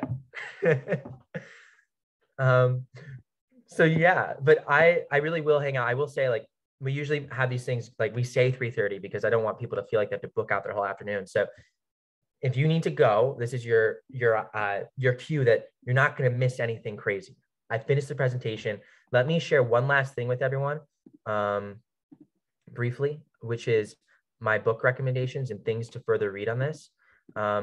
So I talked about Advantage. I talked about Anatomy of Genres. I really think you should put that on your reading list. We might do a book club at the beginning of the year on one of these books, and I'll do a little breakdown on them. But I also recommend reading Self-Publishing 3.0 by Ona Ross. And to be honest, that's probably the one to start with because it's super short. It's an hour and a half read. And it gives you an overview of everything that we talked about today, but from another perspective. And she's genius. She's the head of Alliance of Independent Authors. 2, maybe things to check out. I'm really passionate about creator mental health. I just think not enough people talk about it. And Mentally Gill is a really cool podcast started by Gil Crudger, which is focused on mental health of creators broadly. They don't have any authors on there. Please, someone should start a podcast and focus on author mental health. I'm sure someone's done it, but I don't know about it. So anyways, I want someone to do that. But regardless of me trying to dream out content to the world, this is a pretty close fit. And then People versus Algorithms by Troy Young. If you're a nerdy media reader like me, this is talking about the broader media ecosystem. And specifically, I think you get from the title, People versus Algorithms. It's pretty insightful stuff. But I would put these 2 as things you could sign up for. Maybe you're curious. They're totally free. But these books are incredible. So I want to tell you that. And I want to show you one more thing. So we have our website, subscriptionsforauthors.com. All this is free content to help you grow your subscription, no matter where you have it. And we have a podcast, which many of you already know about. But speaking of books, because I like books, this is Subscription Marketing by Ann Janzer. A lot of her mindset is perfectly embodied in how we feel. And I've definitely learned a lot from her. I created a reading guide that's totally free and short. I do recommend you read and buy her book, but I understand we don't have a lot of time as authors. And with her permission, I created this. So it's 3,000 words that sums up the entire book, gives you all the insights specifically for authors. The book is more for tech companies. So it's useful, but some of it's oh, we're really getting into business jargon. And I was let's take those out. So that's what this is. 27 chapters, 27 takeaways. And if there's 20 minutes you have in your day, I actually really think you should read this. It's really good because of her, not because of me. She's brilliant. So that's the final, value information I can offer you. and I'll remind everyone, and I'm not going, I will hang out as long as you'll want, but I'm just even letting people listening know that, like, you know, these things are happening. Next month, we have another Fireside chat coming up. A lot of you are looking to start your subscription. And at the start of the new year, that's all we're focused on. We haven't done really a focus on this yet. We're finally doing it. So what we'll be doing is breaking down the state of subscriptions report that we created. It's now 200 authors, but it's going to probably be close to 350 to 400 authors who are monetizing from subscriptions. Some make literally about $1 million a year from subscriptions. Some make about $1,000. But in that whole power law and all these different sects, we can see people broken down by genre and income, how they're doing things, how much people are paying for specific tiers, how much people they have paying. And we'll look to develop this report every year and see how this changes and grows over time. So this is just the beginning, but we're going to be talking about that. And then we're going to be talking about, cool, there's all these great people doing subscriptions. How can we get started? So we'll talk about starting your subscription. And if you're doing it already, we'll talk a little bit about leveling up, but we'll mainly be focused on a strong foundation, launching your subscription. How do you get started in this weird, beautiful, complicated world that is turning your fans from customers of retailers to subscribers that pay you monthly? So that'll be first Saturday of January, and it'll be recorded and it'll be sent out in our mailing list and in the Facebook group. So we'll try and let it reach you, transcend the algorithms to get to you. So yeah, that's what we have coming up. But I want to thank you everyone for your time and let you know that this is completely open questions about anything, whether it's content creation, subscriptions, anything. Like, I'm here, I want to be here. So let me know your questions. And if you have things that you think about after this, you can always email me and Amelia, always reach out, always put it in the Facebook group too, and we'll do our best, but nothing beats talking in person-ish. This is in-person-ish, so. I just wanted to, go back to that mission statement thing. Yeah. And sort of how bound up with branding is that? Because I don't want to sort of, mission statement sounds a lot more sort of higher level than branding, and so I don't kind of want to do something that's a bit like naff and Well, I think that why I asked like the high level is because you almost need to have like the overarching, like, what is the job I'm doing here for my readers? Like, this is super general, but maybe like, I'm going to give a cookie cutter example, and this might not apply to anyone here, but may apply to someone, but you can think about it for yourself. So maybe I am creating contemporary romance novels set in the South, and I want to help middle-aged women who either are maybe going on their second marriage or are not happy in their current marriages, find more intimacy and love in their life. That can be my mission statement.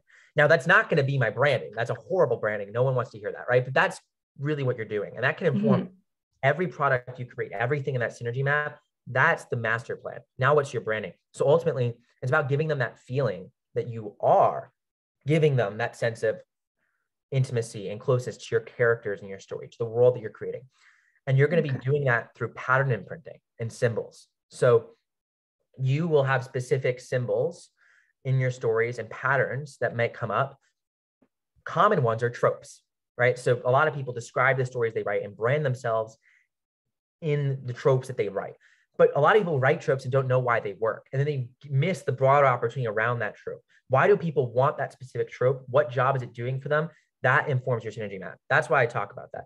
But in terms of branding, you might say, like, I write enemies to lovers. I write maybe rivals to lovers, right? What is that doing for someone? That goes back to the mission statement, but that's how you brand it. Then you may have in something like your subscription and your newsletter, you might have things in your story that correlate to your character's journey. So maybe we have Amanda. I hope there's no Amanda here listening, because I'm not trying to call you out personally, but hello, Amanda. So Amanda maybe let's just say one of her misbeliefs is that she's not beautiful. And one of your things that you want your reader to believe is that everyone has beauty in them and you are beautiful, my reader friend. Isn't that a great message? That's what we can do as authors. But you're not obviously going to say that explicitly, because you're going to take that character on that journey of realizing that she's beautiful. Maybe part of that is being able to love someone else. And through that connection and love with someone else, the love that she gets back, she realizes the beauty in herself, which also is another deeper message. That beauty is not something that I vacuum, that we need to be loved in a sense. We're social creatures. So maybe that's your whole journey. But along that journey, things come up that means something to that character, and simultaneously with your reader, because your reader is literally going to be inside of the story, inside of that character's brain, reading through it. Like a hypnotic trance you get them in. So now maybe something like, maybe if she's in school, we're talking maybe like YA. So maybe there's a specific class or club that she's a part of that made her feel really bad, right? So maybe that could be something that you brand as part of the villain. You could even title it like, maybe there's a bad, like a first boyfriend or first relationship that's unhealthy before she meets the guy she really loves. You could do like maybe even like a triangle love situation, right? Where like the one guy really likes you and this other guy really likes you, but you fall for the guy who's not best for you. And then you eventually fall in love with the guy that the audience wanted you to be with the whole time. That works. People have done it a lot. So regardless, along that journey, you may have other things, a restaurant that they stop at, that first magical date that she had that gets her to maybe feel a little bit like, oh, I'm connecting with it. Maybe it's Rocky's Diner. Now, Rocky's Diner becomes part of your branding in your newsletter. Maybe becomes an image you put in there, becomes a title, maybe a tier for your subscription. That can be all part of your branding, because your branding is tied to your story world. There's no difference. So for example, my publishing company is HRP Publishing, but every time I say it, it sounds like harpy. So my logo is a harpy. Now, when I decided that, I was like, oh, they've got a bit of a bad reputation, so let me just do some research. And actually, they weren't always hideous, and they were just these wind spirits. And in the Odyssey, they're actually described as winds that carry people away. And that is kind of what I want to do with, because I write fantasy, epic fantasy, fantasy romance, is to literally take people to a different world to escape whatever. And in my newsletter, it is called The Clamour, because that's a collective gathering of harpies. And I do have a way of linking, because I have 2 series in different worlds, but I do have a way of linking them together through potentially harpies or something to do with them, and they're in the same world. And yeah, so I don't know whether that's more like branding or there is a little bit of mission statement in there either. So well, no, I think all of it's like money soup. But like I said, like mission statement is like the high order thing that you're not going to necessarily tell your readers. Like Nike doesn't market any of their products like, we bring inspiration, innovation to every athlete in the world. I've never seen that in a commercial. No. Their motto is just do it. Right. So that's like what's your version of just do it? Like if that's their mission, their motto is just do it. So when you're talking about like a tagline that might be at the top of your subscription or something like that, or at the top of your website, like, my name is, Ellen, and this is what I write. It's usually important. A lot of times, like I said, like these high level things like that will give your readers that emotional signal that I'm in the right place, like genre tropes can really work. But when it comes to the branding that you're talking about, I think that the best way to do it is to say what resonated with me as an author while I was writing my book that I intentionally put in there that made me feel something really interesting, that made me feel excited about this story, and put that as things that you ingrain into your newsletter, into maybe your social media posts, right? That's becoming part of this whole operation. And as you're getting readers to flow through it, and it won't be a lot at first, but as you get them to flow through it, I would actually try, and this is especially the great part about the beginning, is you can ask your readers personally, hey, like, what do you think about like me saying this language? Does this connect with you? Does that image connect with you? And maybe you go, I have like 2 other options I was thinking about. I just went with this one because I decided why not. But what do you feel about this? Your readers will tell you what your branding should be. They were like, oh, no, like in your book, it was not Rocky's Diner. It was this place that I really loved. And that should be it. They'll tell you. So you just have to work people through it. So that could really tie in with what you're talking about there, tie in with this sort of early release, whether it be weekly or whatever, of content. And if it is your first rough draft or whatever, and then you can get feedback from the readers. I think you're getting the advantages of it. Yes, we don't want to tell everyone that it's the best thing for everyone, but I think for these reasons alone, we talk about a lot. We get this question a lot, like, I don't have 10,000 readers. So if I sign up for a subscription now, I'm only going to have a few readers. I might only have 3 or 4. And that's like, it looks like a failure. And like, why would I do that? But then me and Amelia's response is maybe definitely don't just FOMO into anything. And you don't have to have a subscription, but consider these other benefits that someone who's launching with 1,000 won't have, because they're going to have maybe some false signals, right? They also might have so much volume if they're interacting with their readers personally that they'll never get those conversations that really make the magic happen. And this is why to give another, like, how companies build systems that perpetuate themselves like this, most advice when you're starting a company is not to market, but just go and not even create anything, but just go out and talk to customers that you think will be your customers for months. Like, get on 4 or 5 calls a day and just be talking to people about what their problems are, which like sounds horribly boring. And none of us as authors do that. I'm not suggesting we do that, but oh, wow, what if there was a sort of reader discovery where we got to really see what our readers were connecting with before we scaled up, before we did that? Because to be honest, for a lot of people, they don't ever scale up and are trying to figure out what that is. This gives you an opportunity to do that. So I'm not like, again, I'm the first person to say, like, please don't, like, everyone tomorrow go set up a subscription, because that's not going to solve all your problems. But this mindset may just do that. And you can implement it into a process, systematize this mindset through something like a subscription.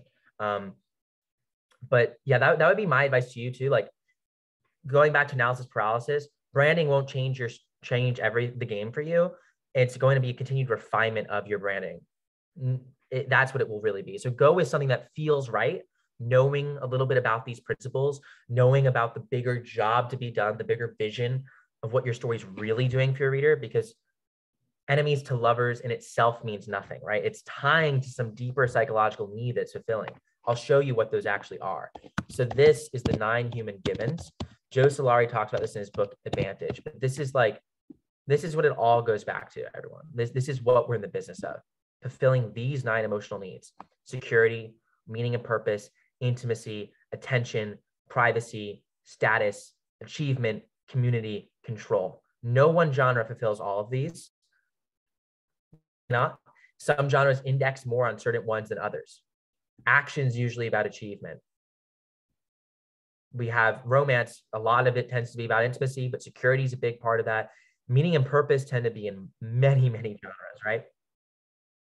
So a lot of times it's about figuring this out. But the great part is that you don't need to go at it alone. You probably have some insights yourself already. And you also have a whole genre that's been built that's already doing these things. So it's not about necessarily reinventing the wheel and understanding what they do. And that's why I recommended The Genre of Story by John Truby and Advantage, because I think those 2 books, Advantage is more the framework. John Truby says, I'm going to go and break down each genre in 60 pages and tell you all of this. And that's why I recommended that book, because I think it's fundamental.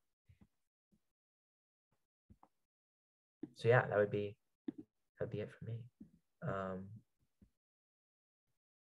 So everyone is gone but us, which is great. We can keep talking. Please don't be shy, Missy and Helen, with any questions. I saw, Helen, I think I was like in the middle of preparing for this, but you posted in the Facebook group earlier. Let me open it up because I can answer it live. You did post in the Facebook group, right? Yes, yeah.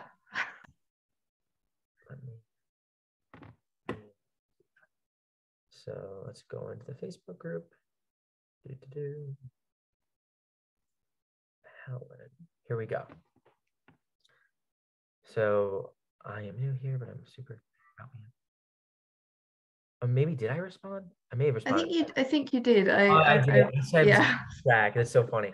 There's always a lot. Yeah. Okay. I always remember when people post. I'm like, did I respond to that? Okay. Great. Well, I hope. Thank you for the feedback comments back. Is this helpful for you in being able to hone in? Yeah, I think I'm just getting a lot of information at the moment, so it's taking time to filter through. I figure since we do these once a month, might as well go all in on providing information, and then people can think about it for the next month, and then we'll be back again to talk about something kind of not different, but we won't touch on the same things exactly. But this one especially, like, I want to say is like very difficult. I think this is a very difficult fireside chat in the sense that, like, wrapping your mind around this, it's taken me like 2 years. So I have just finished your book actually. It's very good. I'm glad you liked it. But again, I think I have to go back and reread some sections because I'm not that way inclined with sort of technology and stuff. So I will have to like reread some bits and maybe do some extra research. But it was very informative. So I'm glad you enjoyed it. I think my goal with it was to say, like, yes, we'll talk a little bit about the technology, but let's hit at the foundation here and where this is going, why this matters, and now how we can actually capitalize on it. And it's not supposed to be like all encompassing. I think I might write some follow-ups to it, but that'll come years from now. I don't have another book in me like that anytime soon, but I think that it was very difficult for me because it took me like years to even figure out any of it. And I still think there's a better way to distill some of it. Like, I'll probably, well, it's not even officially out yet. So I'm going to make some edits to it. And then it's from there, there'll probably be edits in the future because it's kind of a new way of thinking fundamentally, because I went back to the fundamental lie because it's like, oh no, we actually have the power and can do what we want. Whoa, that changes the game. And then it's like proving to someone, wait, this is true. You have to get them to believe that, which is my job as someone doing this, to say like, no, it's really possible. And then it's like, oh, wow, okay, then what do I do about it? And that's the part that we're all still figuring out. So I firmly believe the first half of this, that it's possible, that this is the new future, that creators, storytellers rule the world. But the challenge in that is then figuring out, okay, great, but what world am I building? How should I go about building that? How should I go about communicating that to my readers? And that's where your mind can explode. Like, the first part is enough information already. And it's like, okay, great, thanks. That was motivational. But the rest of it is like completely overwhelming, which. Yeah, and I think especially where I am, I'm, I've just dipped my toe in the water. I'm not like a big enough following yet. And when you're reading this, your mind's just going like, oh, all these things, that's really cool. It's really exciting. It's like, no, hang on. Just stop. I tried to give you those moments of breath in the book, and maybe I'll try and do even more of it to say, like, it's not a rush. It's about focusing, right? Clarity, all these things. Because it's like, at the end of the day, it really is all, I think, about like your mindset and how you apply it. And the people who can build better systems for thinking, which my book's not about that. Maybe I'll write one about that for authors. I don't know enough about that. So full disclosure, I would not feel comfortable writing that. But I think that's what it comes down to. Like, how can we get ourselves taking in all this new information and then applying what we really need and what our readers really need very effectively in a way that doesn't overwhelm us, doesn't burn us out, and that is so exciting for our readers that they don't just want more of it, but need more of it. And it's way easier said than done. So I'm saying it. And really, I guess now, like, what I'm most excited about is being able to work with, everyone here, which we've been doing, and learning from everyone at all different stages of their career, whether they're someone who's, multi 6-figure, 7-figure author, or someone who just found out that you could publish books on the internet, which of course people are still finding that out, and that's amazing. It's never too late. I love working with that scope to then just learn more about, okay, now let's help everything along better now that we learn more. But it's definitely like early days in all of this. And I think my book was more about like, this is the first inning. Let's start playing a different game. Yeah, that came across very strong, and it was, I completely agree. So I definitely don't have really any of the answers, never mind all the answers. I can be very humble in that, but I think that collectively we do. That's what I do believe in, that collectively, if we take the whole community together and put all our knowledge and resources and things that we're learning, we can get so much further faster, and really create this future that I think we all want and all of our readers want, which is to have our own worlds that we get to have a degree of autonomy in, that we get to create experiences for our readers that they couldn't imagine, and be able to ourselves actually realize that value for ourselves and for our families. And that's like the promise. But yeah, at the end of the day, it's like the basics of like, at the end of the day, nothing matters if your reader doesn't want to turn the next page, and doesn't just do it because, you know, of some cheap psychological trick, which really you can't do throughout a novel. People do that in TikToks though, right? That's why a lot of TikTokers build audiences, but not connections. In a book, we have the challenge of actually having to get someone to keep watching us for 10 hours, keep being with us for that long. And that means by the end of it, you've probably done something incredibly special. And I think that's the thing that like inspires me, is that we're all doing that. Like we're all in that process, whether we just picked up the first page or have written 10 books and only sold one copy. Like wherever you're at, like you are doing that. And that's one of the most challenging things in the world, but one of the most meaningful. Yeah. Oh, well, thanks for today. I better go. It's pretty late here. So it got dark during our call here as well, but for you, I'm sure it's been dark since the beginning. So I will let you go. I hope you have an amazing day. And you too. As always, we are here to help you. I really don't want you to be overwhelmed. I think if you can come out of this, and everyone listening, with one thing, it's how will I tomorrow take one step to do something better for my existing readers, even if it's only one reader. I think most of us have one reader. And if you don't have one reader, then the question is, how can I do something really special for one reader that may not be my reader yet, but I'm still going to do something really special for them? And I think if we can just boil it down to like that simplest thing of the next action we take is, let's make, again, a better experience for our readers. That might be, like I said, sending a personalized email to the top segment of your list that opens the most and being like, you have no idea how much you mean to me. Like being just open and honest, or sharing them something special that's going on in your world, because spoiler, they want to know what you're working on. Like all these things can be very simple, easy things to do that might just, again, build one more super fan, and one more super fan can become 2 and 3 and 10 and 100. And eventually you will have a really awesome business. And the challenging part, and why I said 99% of authors won't do this, is because it's hard, and it requires like a long-term game and delayed gratification, and taking that long-term view that like it's easier to just want it tomorrow. And it's easier to then start looking at promotion sites and looking up the next ad hack, which can all be great, but isn't going to really make the difference. So that's my closing thought. Everyone who listens to this, one thing, your homework, one thing that you can do to make your readers happier tomorrow. And maybe that's just writing your next chapter, and that's it. Great. Write that next chapter, go to bed, and know that you did an amazing job. Okay. So thank you so much, Helen. Thank you everyone else who listened synchronously. You have a great day. Everyone at home, I hope you have an amazing day. And as always, you can check out our Facebook group and community that has some more information for you to be able to do this thing and be happy and make your readers happy. Storytellers of the world, everyone. Bye. I'm gonna stop recording.